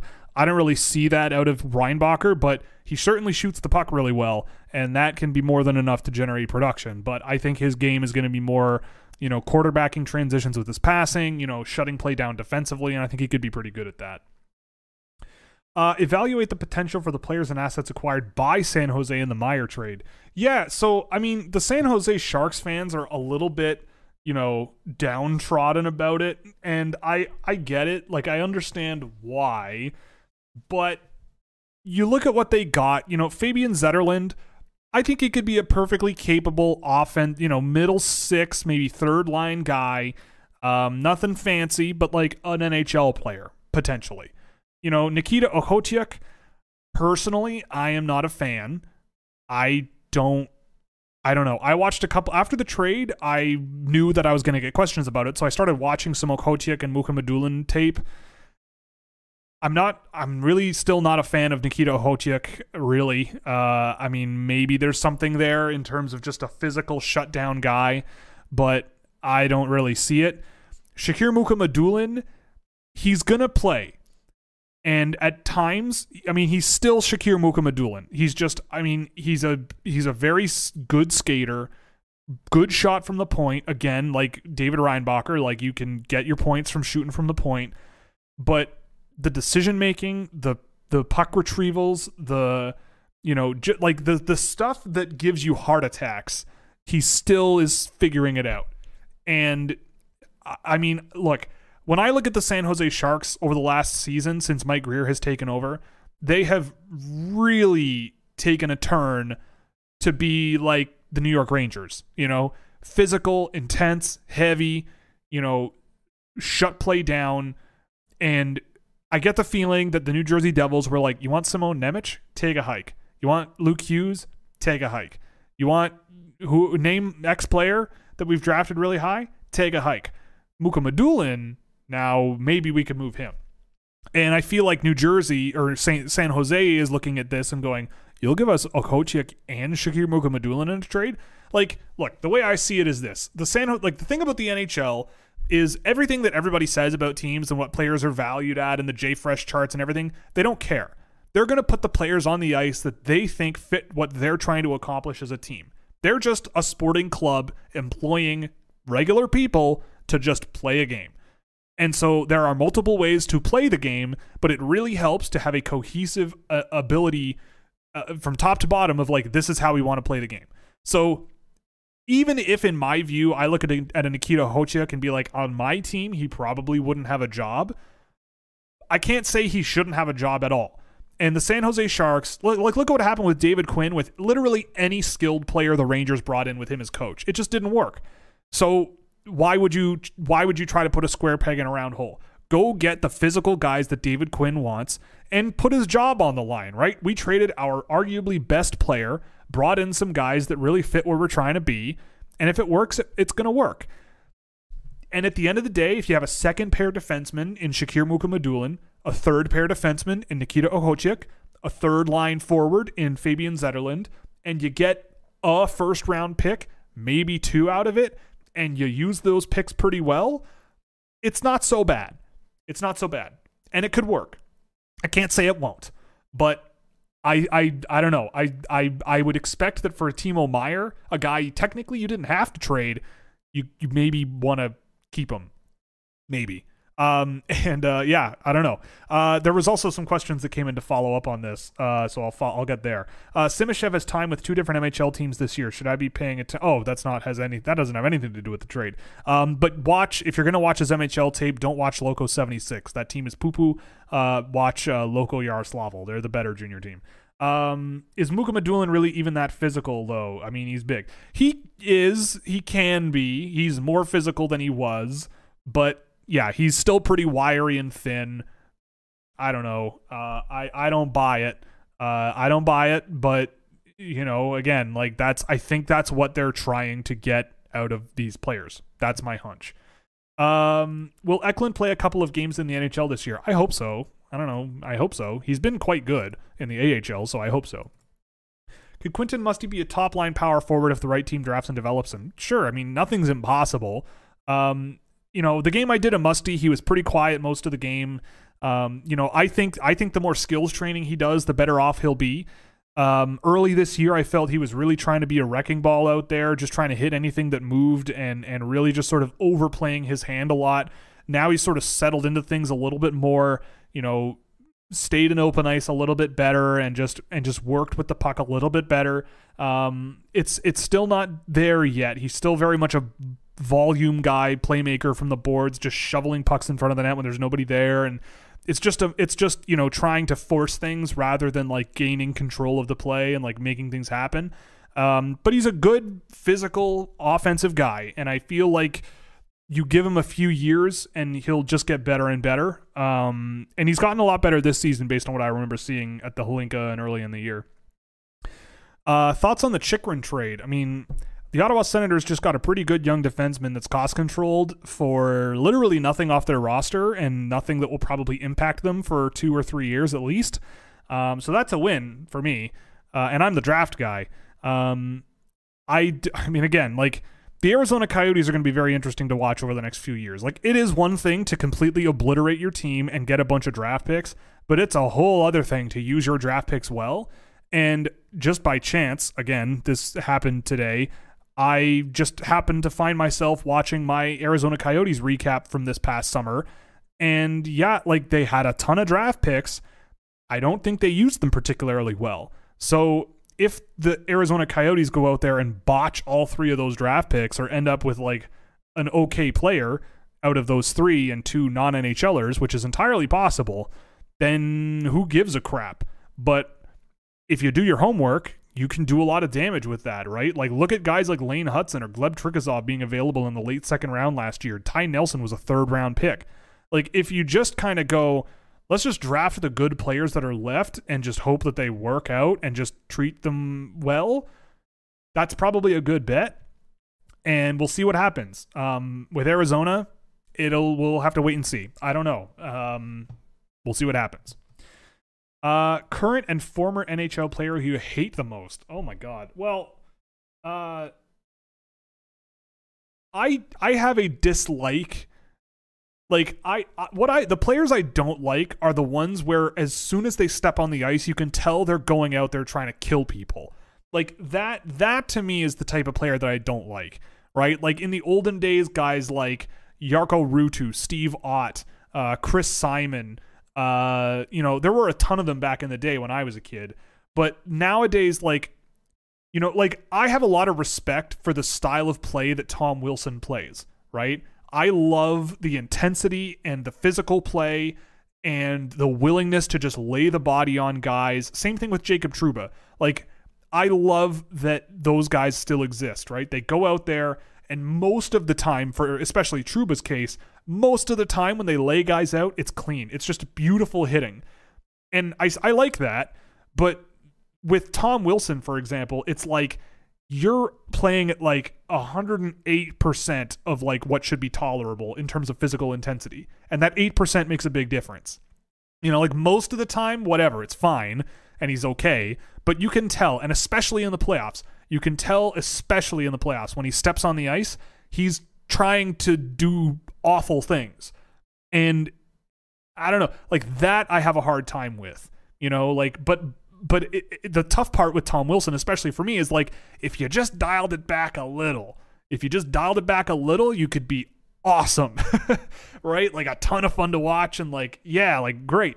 But it just makes it a lot harder for me. But in the past, it's a good question. You know what? I mean, growing up in Toronto as a kid, I really did not like Jason Spezza. Like, or any of those Ottawa Senators guys from the Senators when they were good, right? Like Alfredson, Spezza. When, I mean, a lot of people took it maybe a little more personally than my small child brain did when Daniel Alfredson mocked Matt Sundin for throwing his stick into the crowd. He kind of faked throwing his stick in the crowd, and nobody really liked that. But, I mean, I thought that was just good trolling at the time, before trolling was a thing.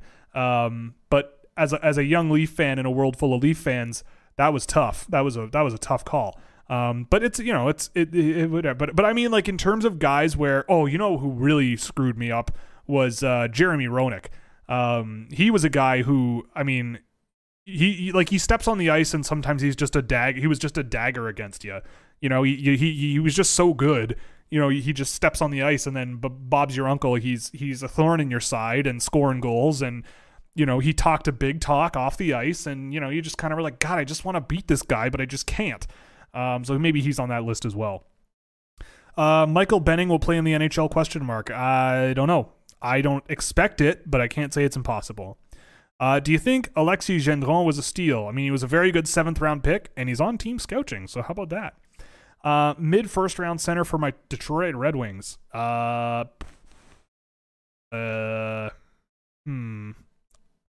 Mid first round center. I mean, Callum Ritchie, maybe? We'll say Callum Ritchie. If Dalibor Dvorsky is there, maybe him. I don't know. I like Martin Mishak. He could be fun, but mid first round might be a little high. Could the Blues get the BC line? Is it possible? Oh, Boston College. Smith top 10, you get Leonard and Perreault in the 20s. It's possible. It's possible. You got to keep all the picks though, but it's possible. I don't know if I never am a fan of drafting a bunch of guys from the same team. But I mean, if you can get Ryan Leonard in the 20s, I think the rest of the league has made a mistake, but it's possible. I need more water. I'm losing my voice here already. Okay. Do you think the Ducks have the best defensive prospects in the NHL with Zellweger, Mintyukov, Hines? Throwing Hines in there is fun. I mean, I think they're very good. I'm trying to think of other ones. I don't know. It's hard to tell. Like, this is why I don't really like comparing different NHL systems with each other's, because there's a lot of question marks and everything, and I also don't remember off the top of my head what all the other defensemen that other teams have drafted are. But they're certainly up there, for sure. They're certainly up there, if not at the top. Compare Benson and Moore and what a team would be thinking about if they face that choice. So, for me, I see Oliver Moore as a more efficient skater. I think I see him as a better sort of puck quarterback, transition on his own than Benson is. Not that he's bad at it. I think Moore shows better initiative and ability to get inside the middle of the ice. But Benson is a better sort of playmaker, I would say. Like, Moore is a guy who I think is still figuring out the balance of his offensive game. Whereas Benson just kind of knows. He's like more of a perimeter guy, you know, perimeter playmaker, you know, supplementary offensive guy, then cuts in and goes for the dagger. But defensively, I think they're both relatively similar with the sort of intensity level they bring. I just think with with Oliver Moore, you know, the puck skill he brings in transition, just the manipulation ability, I think it's just a shade ahead of Benson. Like, it's really close for me. But I think he just brings a style of play where I'm like, you know what, if I put Zach Benson on Oliver Moore's wing, it's going to make Zach Benson look really, really good. But if I put Zach Benson on a wing with less, like, you know, I'm not as sure that Zach Benson can sort of carry play as much as Oliver Moore might be able to. But Benson's a very, very good player to also just have in your hopper. How high will David Reinbacher be drafted? I mean, I don't know. He could go top 10 for all I know. Like, teams really seem to like pretty boring but strong physical defensemen, and he could be one of those. So there you go. How high could he be drafted? I don't know. 7, 8, 9? Probably not, but I could see a team doing it. What are your thoughts on Edstrom and Warmold? I'm not huge on Warmold. I haven't watched him in a very long time, so that's a good reminder to watch him, so I'll pull that up. But I like David Edstrom. I did a game of him this week, and he was pretty good. You know, pretty smart more than anything. Like, not overly physical, not overly skilled, not overly fast. Just made the right play a lot, and knew when to put pucks out in front. You know, he wasn't just bashing at pucks trying to get them through feet. He tried to make space for himself, and he had a pretty good high danger chance spinning off a guy off a face-off and getting in closer to the net and getting a chance. It was good. But yeah, I don't know. Yeah. I like Edstrom. I haven't seen a lot of Warmold, so I'll check him out as well. What are my thoughts on Vladimir Mikhailov? I've never seen him play, so I will pull him up for future watching. Cool. Who are the players with the best peripherals, like shots on goal, penalty minutes, hits, blocks? Leonard and Stramel Flip side, anyone to come to mind that wouldn't throw a hit if their life depended on it? Well, let's take a look here. Let's take a look-see. Let's see who doesn't hit in the data that I have, that I've actually tracked a few games of. So we'll remove these, and these. Yeah, I know. Hits. So I've started tracking hits this year because people ask. Andrew Crystal is down at the bottom. I can see that already. Who else? Braden Yeager, Edward Chalet, Oliver Moore, Andrew Crystal, Lenny Haminaho, which is not what I would expect, Timur Mukanov, Zach Benson. These are all guys who don't hit very much in the games I've tracked. Callum Ritchie, Matvey Michkov, Jaden Perron. Basically all the good ones don't really throw a lot of hits. I'm half joking. I mean, Ryan Leonard, on the other side of the equation, what have we got here? Yeah, on the other side of the equation, we've got Caden Shahan in the USHL. He's thrown a lot of hits. Ryan Leonard is number 2. Martin Mishak is up there. Who else? Cohen Zemer, interestingly. Adam Fantilli is up there, which love to see it. Ethan Gauthier, Bradley Nadeau. Those are the guys that are kind of way out in front. Ryan Leonard, I would say, is the one that I buy the most as a guy that does that a lot. You mentioned Stramel. He's not too far behind, but in the games I've tracked, the rate of hits for Ryan Leonard is more than double Stramel's. So that kind of illustrates it a little bit. But I would love to see Stramel be a lot more physical. What else do we got? What else is going on, folks? Who wins a cup first, Wings, Kings, or Sens? Detroit. Does Logan Stankoven have more upside than Caulfield or DeBrincat? That's a hard question to answer, but I think I think he's a different small player than those two. Like, he's more of a playmaker. I think he's a better defensive player than those two. I would have a hard time putting him higher than Caulfield. DeBrincat, I think, is closer. I think I'd sandwich him in between Caulfield and DeBrincat overall, but it's super, super close, and I don't know. I have a hard time not putting Stankoven first, but also Cole Caulfield is just Cole Caulfield, and I love him. Who's your projected top 4 players for next year's draft? Well, probably right now, Demidov, Yzerman, and Celebrini. And maybe Sam Dickinson would be in there. Maybe. I don't think Malcolm Spence is draft eligible next year, so probably not him. But those would probably be the first ones that come to mind. Have you had time to watch Jabril Toure and Pederis Boulans? I've seen Boulans. I didn't see much there. I want to say I've seen Jabril Toure, but yeah, he's with Sudbury. Jabril's a guy who I actually should watch because he did catch my eye. He is a D+2, but he did catch my eye with Sudbury a couple of times when watching Quentin Musty. So I will check him out. I don't know if I would draft a guy who's almost 20 and not really scoring a ton in the OHL, especially not without seeing him a ton. But I did like what I saw of him. It's just a matter of, again, where do you put him on your list? I don't know, because his the track record for guys like him to work out in the NHL, generally not super great, but I'll check him out. But Pederis Boulans, I didn't really see a whole lot there with him from what I saw.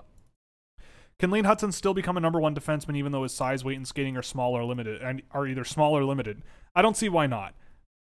Again, it's been less than a year since he drafted, and he's better in college than I thought he would be in the first year or two of being there. Look, if he can play, he can play. If he can hang, he can hang. I think his defensive game still needs work, and I think that will always be a limitation of his. But if you take a holistic view and go, yeah, but the offense is so overwhelmingly good that I don't care, then yeah, I could see him be a top pair guy, top unit power play guy, maybe second pair, even strength defender, something like that. Do you think non-first round picks are really that valuable? Usually they don't get a chance to play in the NHL. So I think second round picks are very valuable because good players always slip through the first round. And a lot of teams draft other players instead of those really good ones, which helps. And that happens every year, right? I've seen it in my draft where it's okay, here's where I would take Logan Stankoven, and it's 20th overall. It's like, okay, 25th, I would take Logan Stankoven. 30th, I would take Logan Stankoven. 35th, I would take Logan Stankoven. 40th, I would take Logan Stankoven. 46th, I would take Logan Stankoven, and then he goes 47th, and you're like, well, cool. And now he's been great so far.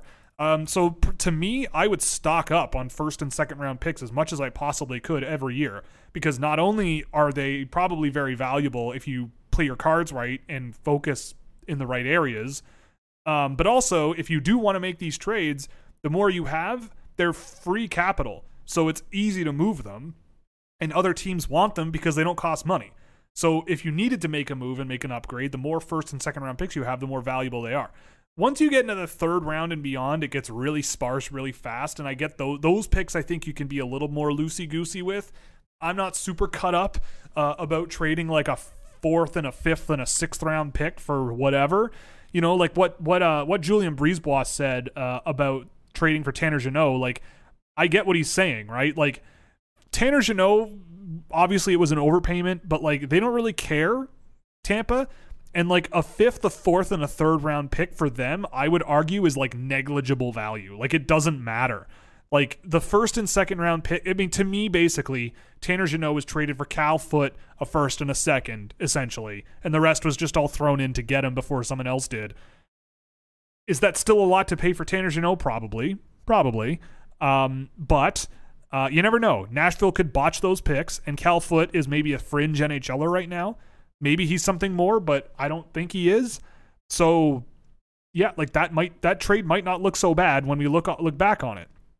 It could look really good, but it all depends on how Nashville does.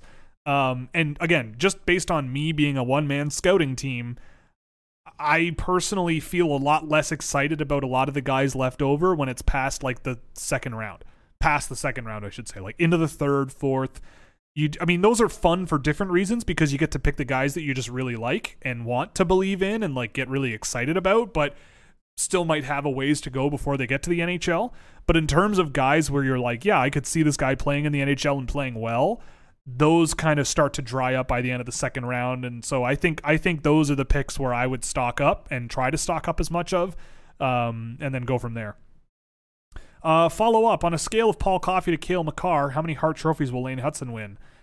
Phil Housley. I don't know. Does that work? Can you share your top unranked players compared to the public consensus? Yeah, sure.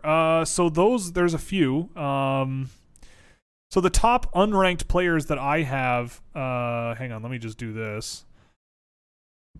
There's so these are guys that have been ranked 4 of the 11 or 4 of the 21 lists that I've tracked this year, and this is just their average ranking. So there's how many of them are there? 9. So yeah, like Ethan Gauthier, again, I just have never seen it with Gauthier, at least as an NHL player playing the way he plays. I might be overcorrecting, but I just don't really see much there. Kasper Halttunen, I have not enjoyed this year at all. Noah Dauer-Nilsson, I also just don't think that there's an NHL player there. Good finisher, but I still think that there's, like, in terms of what I'm looking for a high pick, I just haven't seen it, and his pace is low, and there's a lot that I just don't really like about him. Jesse Kiskinen, similar to a Noah Dauer-Nilsson, I just don't really see what the fuss is about with Kiskinen. He puts up really great numbers at even strength and everything. He puts up really great numbers, but every time I've seen him, I'm going, yeah, but the next, like, I tracked a game of him in the Liga, and he was kind of a guy. So yeah, Matthew Cataford. I don't mind Matthew Cataford. Like, he probably is one of the best players that I don't have ranked.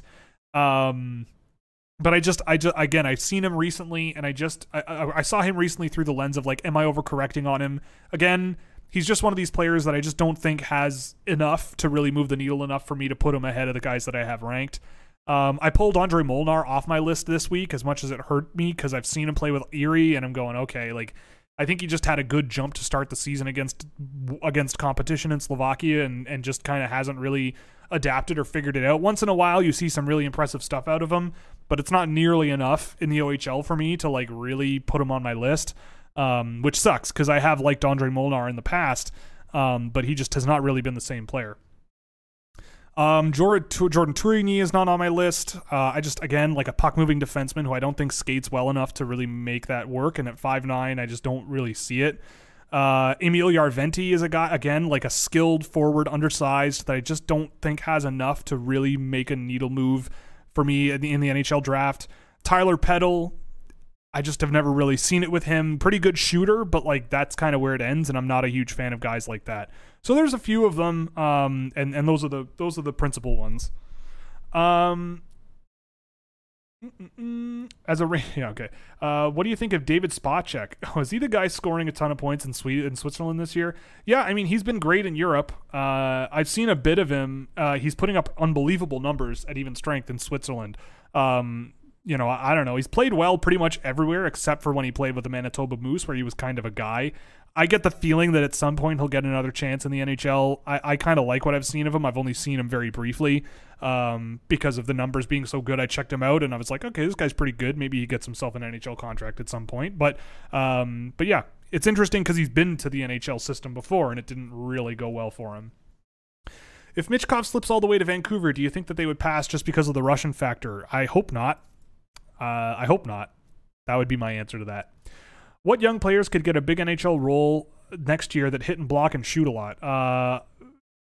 If you're talking about just in the draft, I mean, Fantilli and Carlson are probably the only ones, if that. Maybe just Fantilli? I don't know.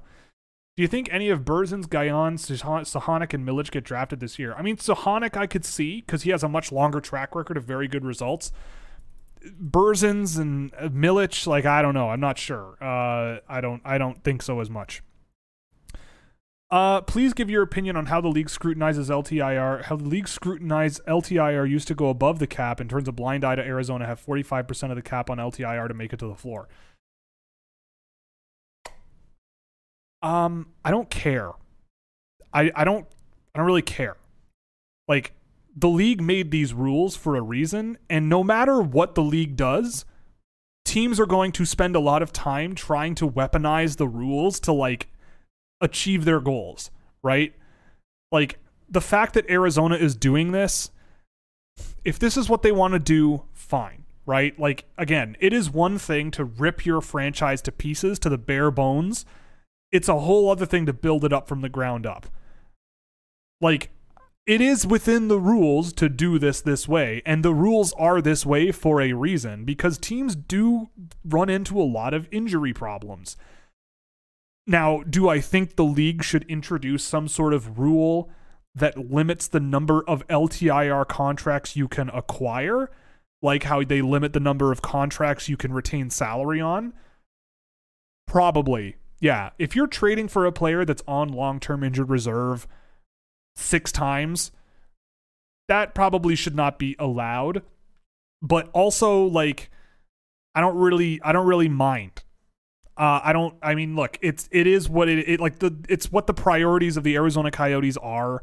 I think that going above the cap with LTIR, it deals with being on the good side of things rather than weaponizing LTIR to hit the floor being to make you worse. I get the feeling that if we're in a competitive environment, at the top end of the table is where there should be more scrutiny than what all the quote-unquote loser teams at the bottom are doing to, like, make ends meet and, like, make themselves achieve their goals easier. I don't know. Like, I have a really hard time getting really cut up about the Arizona Coyotes using the rules as they are. I have a really hard time cutting up the NHL for the rules that they set and having teams take advantage of those rules to the utmost ability that they can.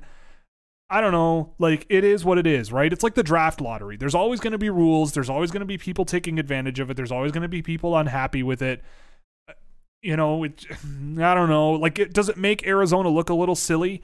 Sure, but do they care? I would argue absolutely not. I don't think they care at all. Who does Tampa target with their first pick in this upcoming draft? I don't know, someone big. Daniil Boot in Tampa Bay would be really fun. That would be a good one. Which team are you convinced will regret going all in at this trade deadline? I mean, the only teams that really have gone all in, I would say, are Toronto, Boston, I guess, Vegas, I guess you could put on that list. I mean, I wouldn't really consider New Jersey going all in. because they kept all their really good prospects and haven't made a ton of trades. I mean, my answer by default is Toronto, right? Like, if you look at the Toronto Maple Leafs, you've got, like, I don't think the Rangers are going to regret getting Patrick Kane and Vladimir Tarasenko for, what was it? They gave up a second-round pick, potentially a second-round pick for Kane, basically. And for Tarasenko, they gave up, like, Sammy Blais, a potential, like, a first-round pick, Sammy Blais, a guy prospect, and a fourth-round pick. Like, a first, a second, a fourth, a meh prospect, and Sammy Blais, basically, with other guys mixed in for Patrick Kane and Vladimir Tarasenko. If that doesn't work out, it's not the end of the world. But for Toronto, like, Toronto's going to be going up against the Tampa Bay Lightning, and the Tampa Bay Lightning have Andrei Vasilevsky in net. That, on its own, scary. And they're going all in as well.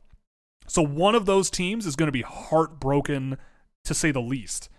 And the Toronto Maple Leafs have traded away two meh prospects, or a meh prospect in Mikhail Abramov, a first, second, third. They traded another first and another second. I just need to filter for teams here. I'm on Cap Friendly. I just need to filter for teams. Give me a second.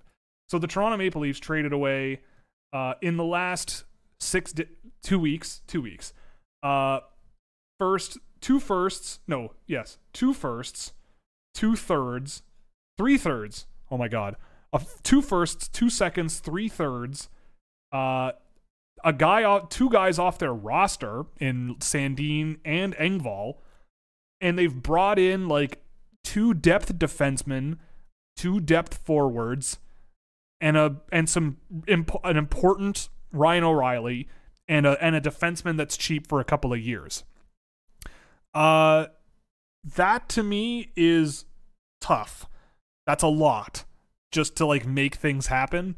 And I mean, look, if Toronto goes to the conference final after spending all of this and loses, has it really been worth it, right? Because replenishing the stockpile that they have had with, you know, when Austin Matthews is 32 years old, who's going to play on the team, right? That's 7 years down the road. That 2024 first round pick is going to be 23, 24. Those are the players that they're going to need on cheap deals when Matthews is making $15 million a year or whatever it's going to be to make it balance out. But they're removing that when Matthews is 25. So if they don't go all the way and do the thing, it just makes it way harder to stay competitive long-term, in my opinion. Just like the volume that they've moved out the door is just so crazy. So I think the odds are, to answer your question, is Toronto, because 16 teams go into the playoffs and 15 lose. The odds are not in their favor. And they moved a lot to maybe move the needle 5% in their direction. I think that's optimistic. I don't know. It's going to be interesting to see how it goes, but I don't know what other team I can say, because Tampa Bay at least has the Stanley Cups to fall back on, right?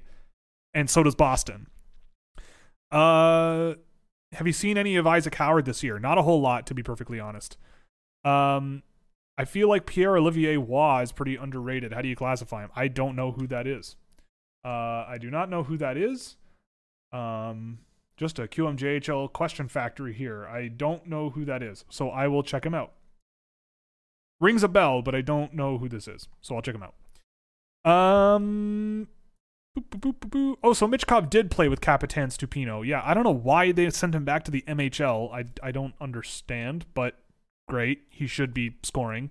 How do you feel about Aaron Menidian? Fun, skilled, good skating defender. Really daring in the offensive zone. I like him. Mid-round pick, sure. Go nuts. What's up with William Wallinder? He's awesome. Wallinder has always been a really interesting offensive defenseman, and he's finally sort of coming into his own, which is really nice to see. I'm glad I had him ranked at, I think, 20 or 21 that year. He's pretty fun. How does Luneau compare to Justin Barron? They're very different. Justin Barron, I think, is a better skater, much more aggressive offensive transition guy himself, just driving possession with his feet. Luneau, I think, is a bit more balanced in terms of offense and defense, sort of sits back a little bit more.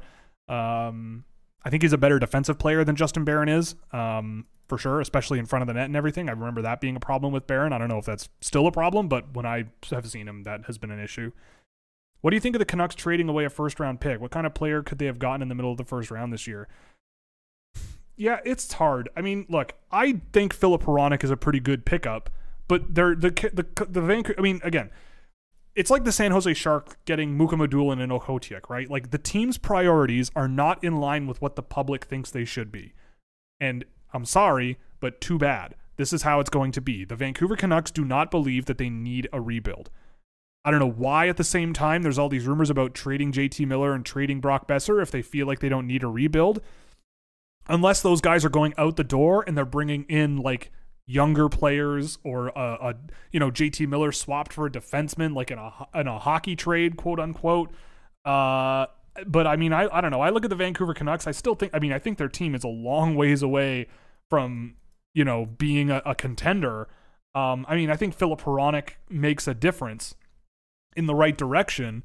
But I mean, I think they have to, poop or get off the potty, right? Like they got to make something happen one way or the other, because the moves they've been making, it seems very much like floundering, floundering a little bit all over the place. Not really figuring out exactly what they want to do and extending guys and then wanting to trade them and then blah, blah, blah, blah, blah. Like, it just seems very chaotic and strange. Who could they have drafted in the first round? I mean, there would have been good players available at that pick. Like, in the middle of the first round, yeah, there would have been interesting players they could have picked up. Like Gavin Brindley in Vancouver would have been a ton of fun. If Vancouver landed a guy like an Andrew Crystal or Will Smith or Oliver Moore and paired him with a Gavin Brindley or, I don't know, whoever, like there would be pretty interesting options. I do think that in that range of the draft, you would easily be able to just make a bet and it just doesn't work out as much as someone like Filip Hronek could work out in Vancouver. Like, he just has the track record. But again, like, the problem isn't that Filip Hronek is good. Like, that's not the question that I have. The question is like, well, what are you, right? The Vancouver Canucks haven't been good for a long time. And usually when you haven't been good for a long time, you have to just accumulate picks and just keep building for the future. And they seem to be doing both at the same time. And that never really seems to work out in my experience. So we'll see. Thoughts on Zach Bolduc? I've never been a huge fan. He's fine. I wouldn't have drafted him as high as he went. I don't know. Skilled, pretty quick, physical guy at times, but I don't have huge expectations. Any players like Struble this year, a guy drafted earlier mostly for their physical attributes with a very raw toolkit? I mean, we'll see at the draft. Tim Willander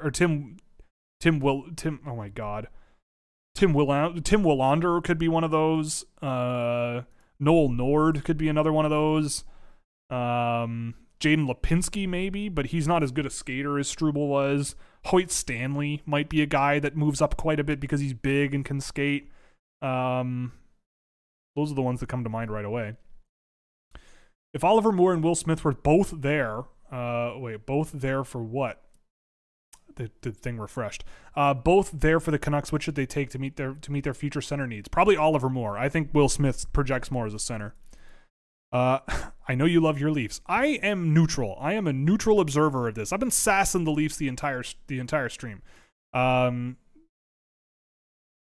For Team Scout, it'd be great to see you picking all rounds. I can't diverge from the plan, right? The point of the exercise is to say, this is a team where I would draft for them. I can't just change gears just to draft in every round. I just can't do that because that's unfair. And I would look awesome, but it's not real. It's not, the whole point is to be like, here's how I would have done it. And when you look back, you go, wow, that really was a mistake. So maybe what can I improve on? That was a mistake. Other teams drafted this guy, he worked out. What's the commonality between that player and everything else, right? That's the whole point of the exercise. The whole point of the exercise isn't to like just have a bunch of guys, right? It's for my own purposes that I present to the public. What would you think of the NHL lottery to randomize 1 through 32 for where teams? I don't know, man. I'm trying to keep it realistic. That's all. But you didn't really ask specifically about the NHL draft lottery, but I think every pick from that isn't in the playoffs, I think every pick should be lotteryized. Everyone. If you have the best record that missed the playoffs, you should have a chance to get first overall, which you do, but you should also have a chance to get fifth overall. Pick a lottery ball for first, second, third, fourth, fifth, sixth, seventh, eighth, ninth, 10th. Do it. Just do it. I do it in the Scouting Fantasy League that we do through the Discord server. It's so much fun. Like the guy who finished last year picked 10th overall, and I could hear the tears through my computer monitor. It was awesome. How come every list I've seen, Dvorsky is a top 10? I think it's because of inertia. People had really high expectations for him being a high-scoring guy in junior last year, and he's really kind of, in my opinion, struggled to produce against men, but people just don't generally make gigantic moves with guys that have historically been rated very highly most of the time.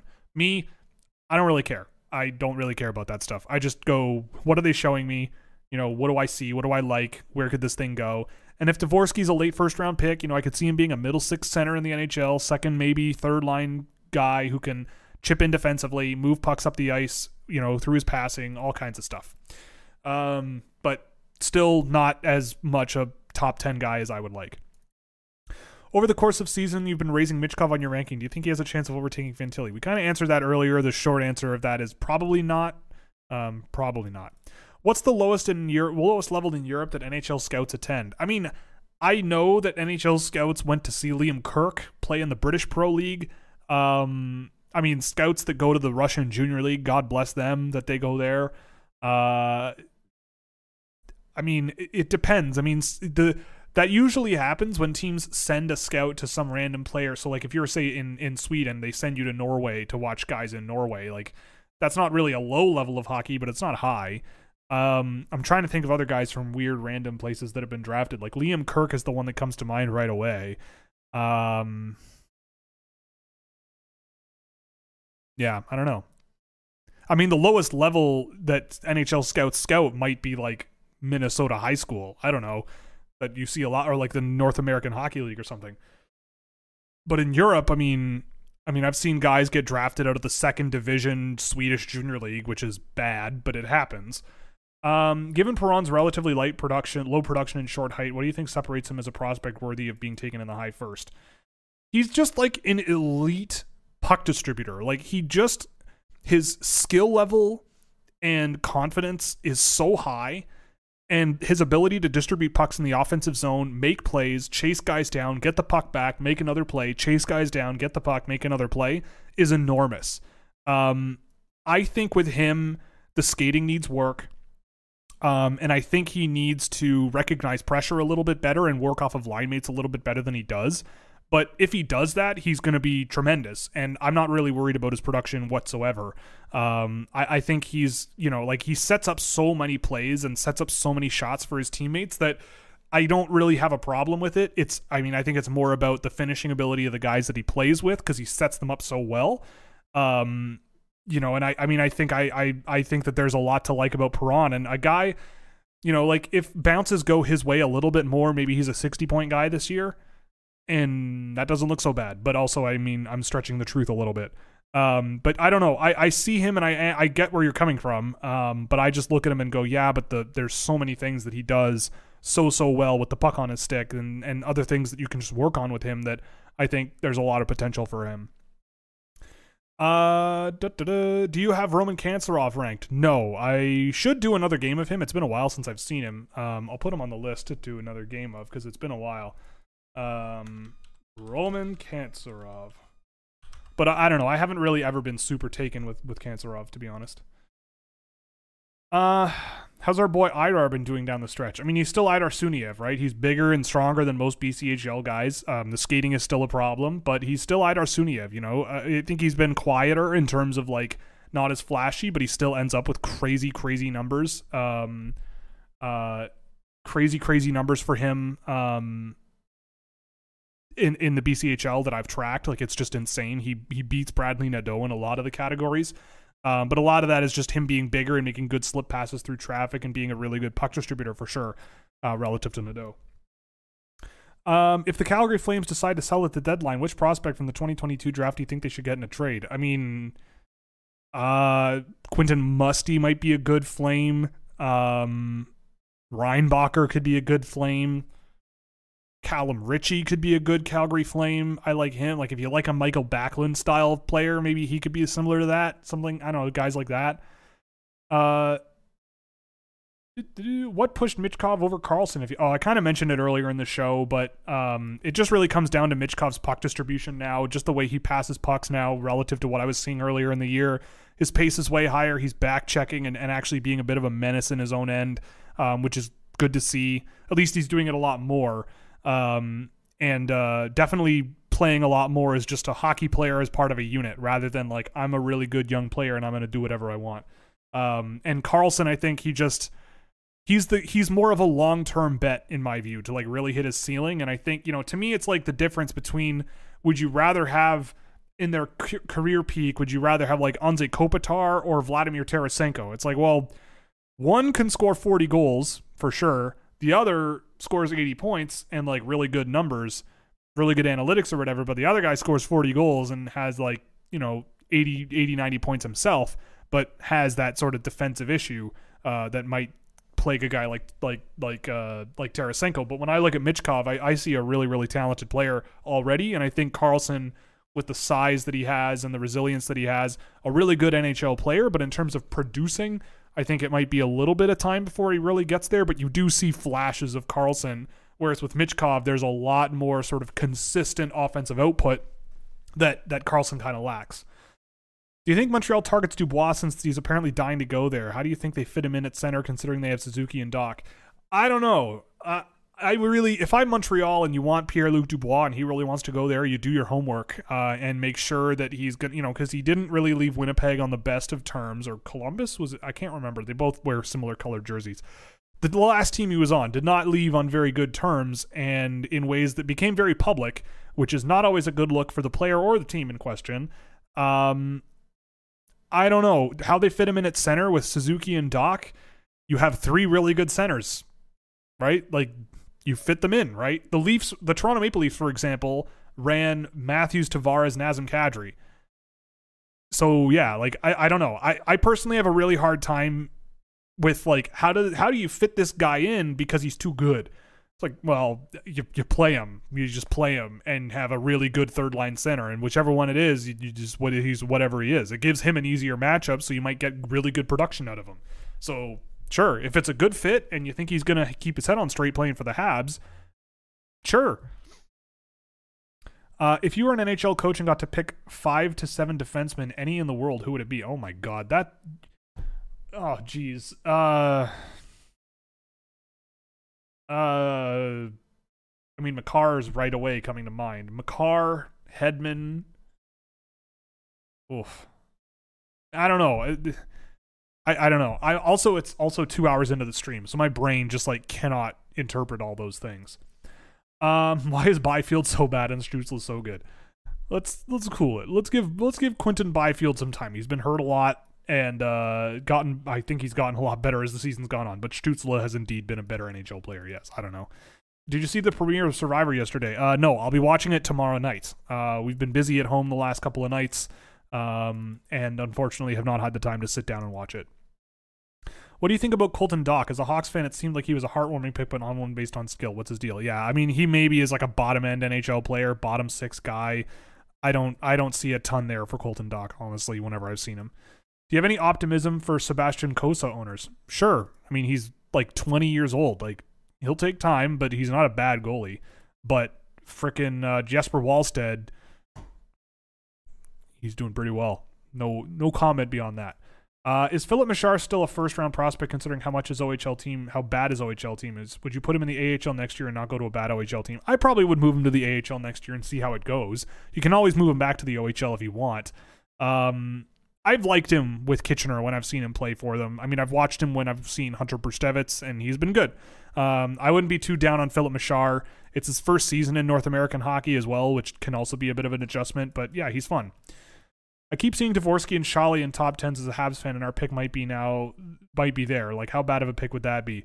I wouldn't pick Dvorsky top 10. Schale top 10, like, I get it. I think he's really slowed down over the course of the year. They've cut his ice time. He's been really underwhelming since the World Junior I've seen. It's really tricky with him. I think that if you can improve the skill level and increase the pace of his game a little bit, his brain is still great for the game. Like his ability to see the ice and like He's one of these guys that you don't really notice, and then he finishes the game with like 2 dangerous shot assists and like a couple of really good pass attempts through the slot and everything. But also a lot where you're like, yeah, but you're not doing much else, but you're not bad, right? It's really weird watching Edward Chalet, but I think there's upside. It's just, it might take a while to get there. Dvorsky top 10, I think he'll be a player, but I think you'll look at him in 10 years and go, yeah, but we could have had XYZ and bleh. But he'll be a solid player, I think. Especially if he sort of works on his foot speed and can sort of keep up with NHL pace a little better, because that's, I think, a big thing that holds him back right now. Any thoughts on Linus Lindgren? Yeah, I was watching him not too long ago. He's fine. I wouldn't draft him, but he's fine. What are your thoughts on Vancouver's most recent young pickups? I like Aatu Räty for sure. He's a fun one. I'm going to have to go back and look at their transactions. The Vancouver Canucks, because I don't remember everyone who's been traded all the time. Philip Hronek is a pretty good pickup. Depends on what Detroit does with that draft pick, but, you know, he's a pretty good pickup. I kind of like Josh Bloom, too, but I don't really see an NHL player there. Vitaly Kravtsov, again, like he'll play in the NHL, but I don't think he's going to be a huge needle mover unless you just plop him on your top 6 with some really, really good players who can pass him the puck and he finishes. But you don't always want to just bet on that, and I don't think that really helps you. I like Anthony Beauvillier as well. I don't know if he counts as young, but yeah, him and, I mean, Räty is pretty good as well. We'll see how it goes. I like some of the things of what they've done, but it's not all, you know, happy sunshine and rainbows, I don't think, for Vancouver. What are your thoughts on Jordan Dumais? Still exactly the same as they always have been. Yes, he's scoring a lot of points, but I really struggle to see an NHL scorer there. And if he's not scoring in the NHL, he's not going to have a job. I just really struggle. Is Seider the most overrated young defenseman, especially from an offensive standpoint in the NHL? Interesting thought. Would you personally be shocked if Edvinsson scored more? I mean, I wouldn't be shocked if Edvinsson scored more points in the NHL. I mean, it would be, I mean, I really like Simon Edvinsson, especially with his offensive tools. I watched quite a bit of Moritz Seider last year, and I was a little bit perplexed as to how he generated such great results. But he's good. Like, he's very, very good. He's a monster defensively. But in terms of the skill level and, like, how he produces his production, like, I mean, I don't know. But also, he's been pasted to Ben Sherratt a lot this season, and that really set him back because Ben Sherratt sets everybody back when he plays with them, apparently, at this level. I don't know about the most overrated young defenseman, but I do think that the hype on Moritz Seider is really insane and really crazy, but he is a very, very talented young player. Boy, I got to race through these questions. I'm sorry, but we're running out of time here. Canada dominated the goaltender field era of 2010 to the 2000 to the 2010s. Debatable. Now Russians seem to be the best at their job. How come the Americans haven't pumped elite goaltenders by the bunch for so long? I mean, there's been a few, and at the junior level, they had some great goaltenders, and then those goaltenders went to other places and they sucked. But I mean, I don't know. Like, Trey Augustine is good. Thatcher Demko has been good. Connor Hellebuck is a Hall of Famer. I don't know. I mean, I think what you're basically saying, in more than anything, is like Canadians have really struggled to produce goaltenders, and that's absolutely true. Like, I don't know. Also, like, there just aren't that many goaltending jobs in the NHL that really come up, so it kind of selects for the guys that are already there, and it's just very hard to get a goaltending job anyway. And it's so noisy that, like, guys come and go all the time. Like, just in general, like, what are the how many elite goaltenders are there right now? Probably on one hand, you can count them, right? You just put them out there and you know you're going to get a really good performance most nights. In the NHL, it's pretty rare. You know, like, year over year success is very hard to come by. So it might just be random chance that these players are coming from other places. And yeah, people are mentioning Spencer Knight. Like, he's another one that came along and was drafted very high. And, you know, Jack Campbell was a top 10 draft pick. And I remember him when he was a junior player. He was a menace. He stopped everything that moved. And it was a real pain when he was with the U.S. team. But yeah. Thoughts on Matvei Petrov? Really good shooter. Pretty decent skater, but like a really good shooter. That's about it. Who's the Maverick Lamoureux of the draft? Matteo Mann, probably. And Matteo Mann, I would say, is worse. Thoughts on Stoncil and Kashtanov? I really like Kashtanov. He's fun to watch. Really tall and really lanky, but skilled and fun to watch. He's on my watch list now. Stoncil, I see a bit more of a physical player, more than just a puck controlling possession guy. I think he's got some nice traits, but he's more of like a mid to late round pick for me. I'm thinking of a different spot check. Okay, well, I mean, he had a good World Junior. That's all I really know about him. There's a lot of Quebec questions. It's really, I don't watch a lot of the Quebec League because I don't think it's a great league. I don't know if he's been brought up yet, but thoughts on Henry Thrun? How excited should I get before he signs with the Rangers? Slow down. Like, he's fine. He's an okay defender. I think he's got a lot of skill. He's a skilled guy. He knows how to deceive in transition. He can fire pucks around the ice pretty well. But I don't know. He plays in a pretty soft conference in the NCAA. Not super productive. I think he could be a decent defense-first guy that can break pucks out pretty well, but I'm not jumping the gun here. I don't think he's like this massive pickup that won't cost you much. I think he could be a player, but I would expect more likely he's in the AHL next year. You see how it goes, and you go from there. You probably have talked about it somewhere, but I haven't seen your thoughts on the Sharks side of the Meyer trade. Yeah, I kind of went over it a little earlier, and I'm sorry, it's the end of the show. I got to race through these. How has Brad Lambert looked to you in the WHL? Very, very good. If you were an NHL scouting director, which league is your go-to league? That does not exist. I just go where the good players are.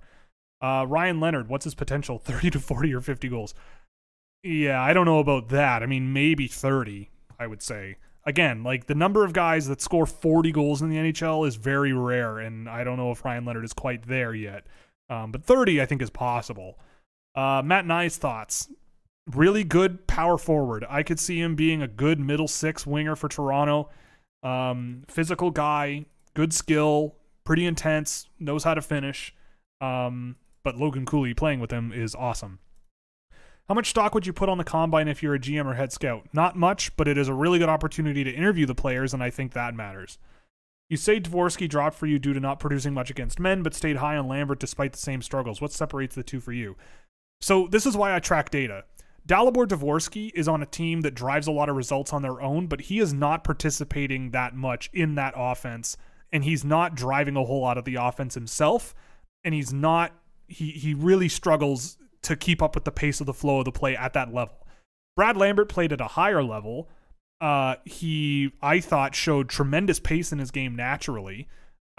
He was, he played on a team that got shelled every single night, and whenever he touched the puck, good things happened. But he just didn't touch the puck very often because his team was bad. Like, he got moved to the wing when he moved to the Pelicans, and I just don't think that that's where he belongs. I think, to me, he's a guy that needs ice to play with. He needs space to play with. He needs to have the puck on his stick to drive results. Like, with him in Jyväskylä, for example, before he got traded or got transferred, he drove possession up the ice with control and completed so many of his passes so often that it was impossible to deny that there was something else there.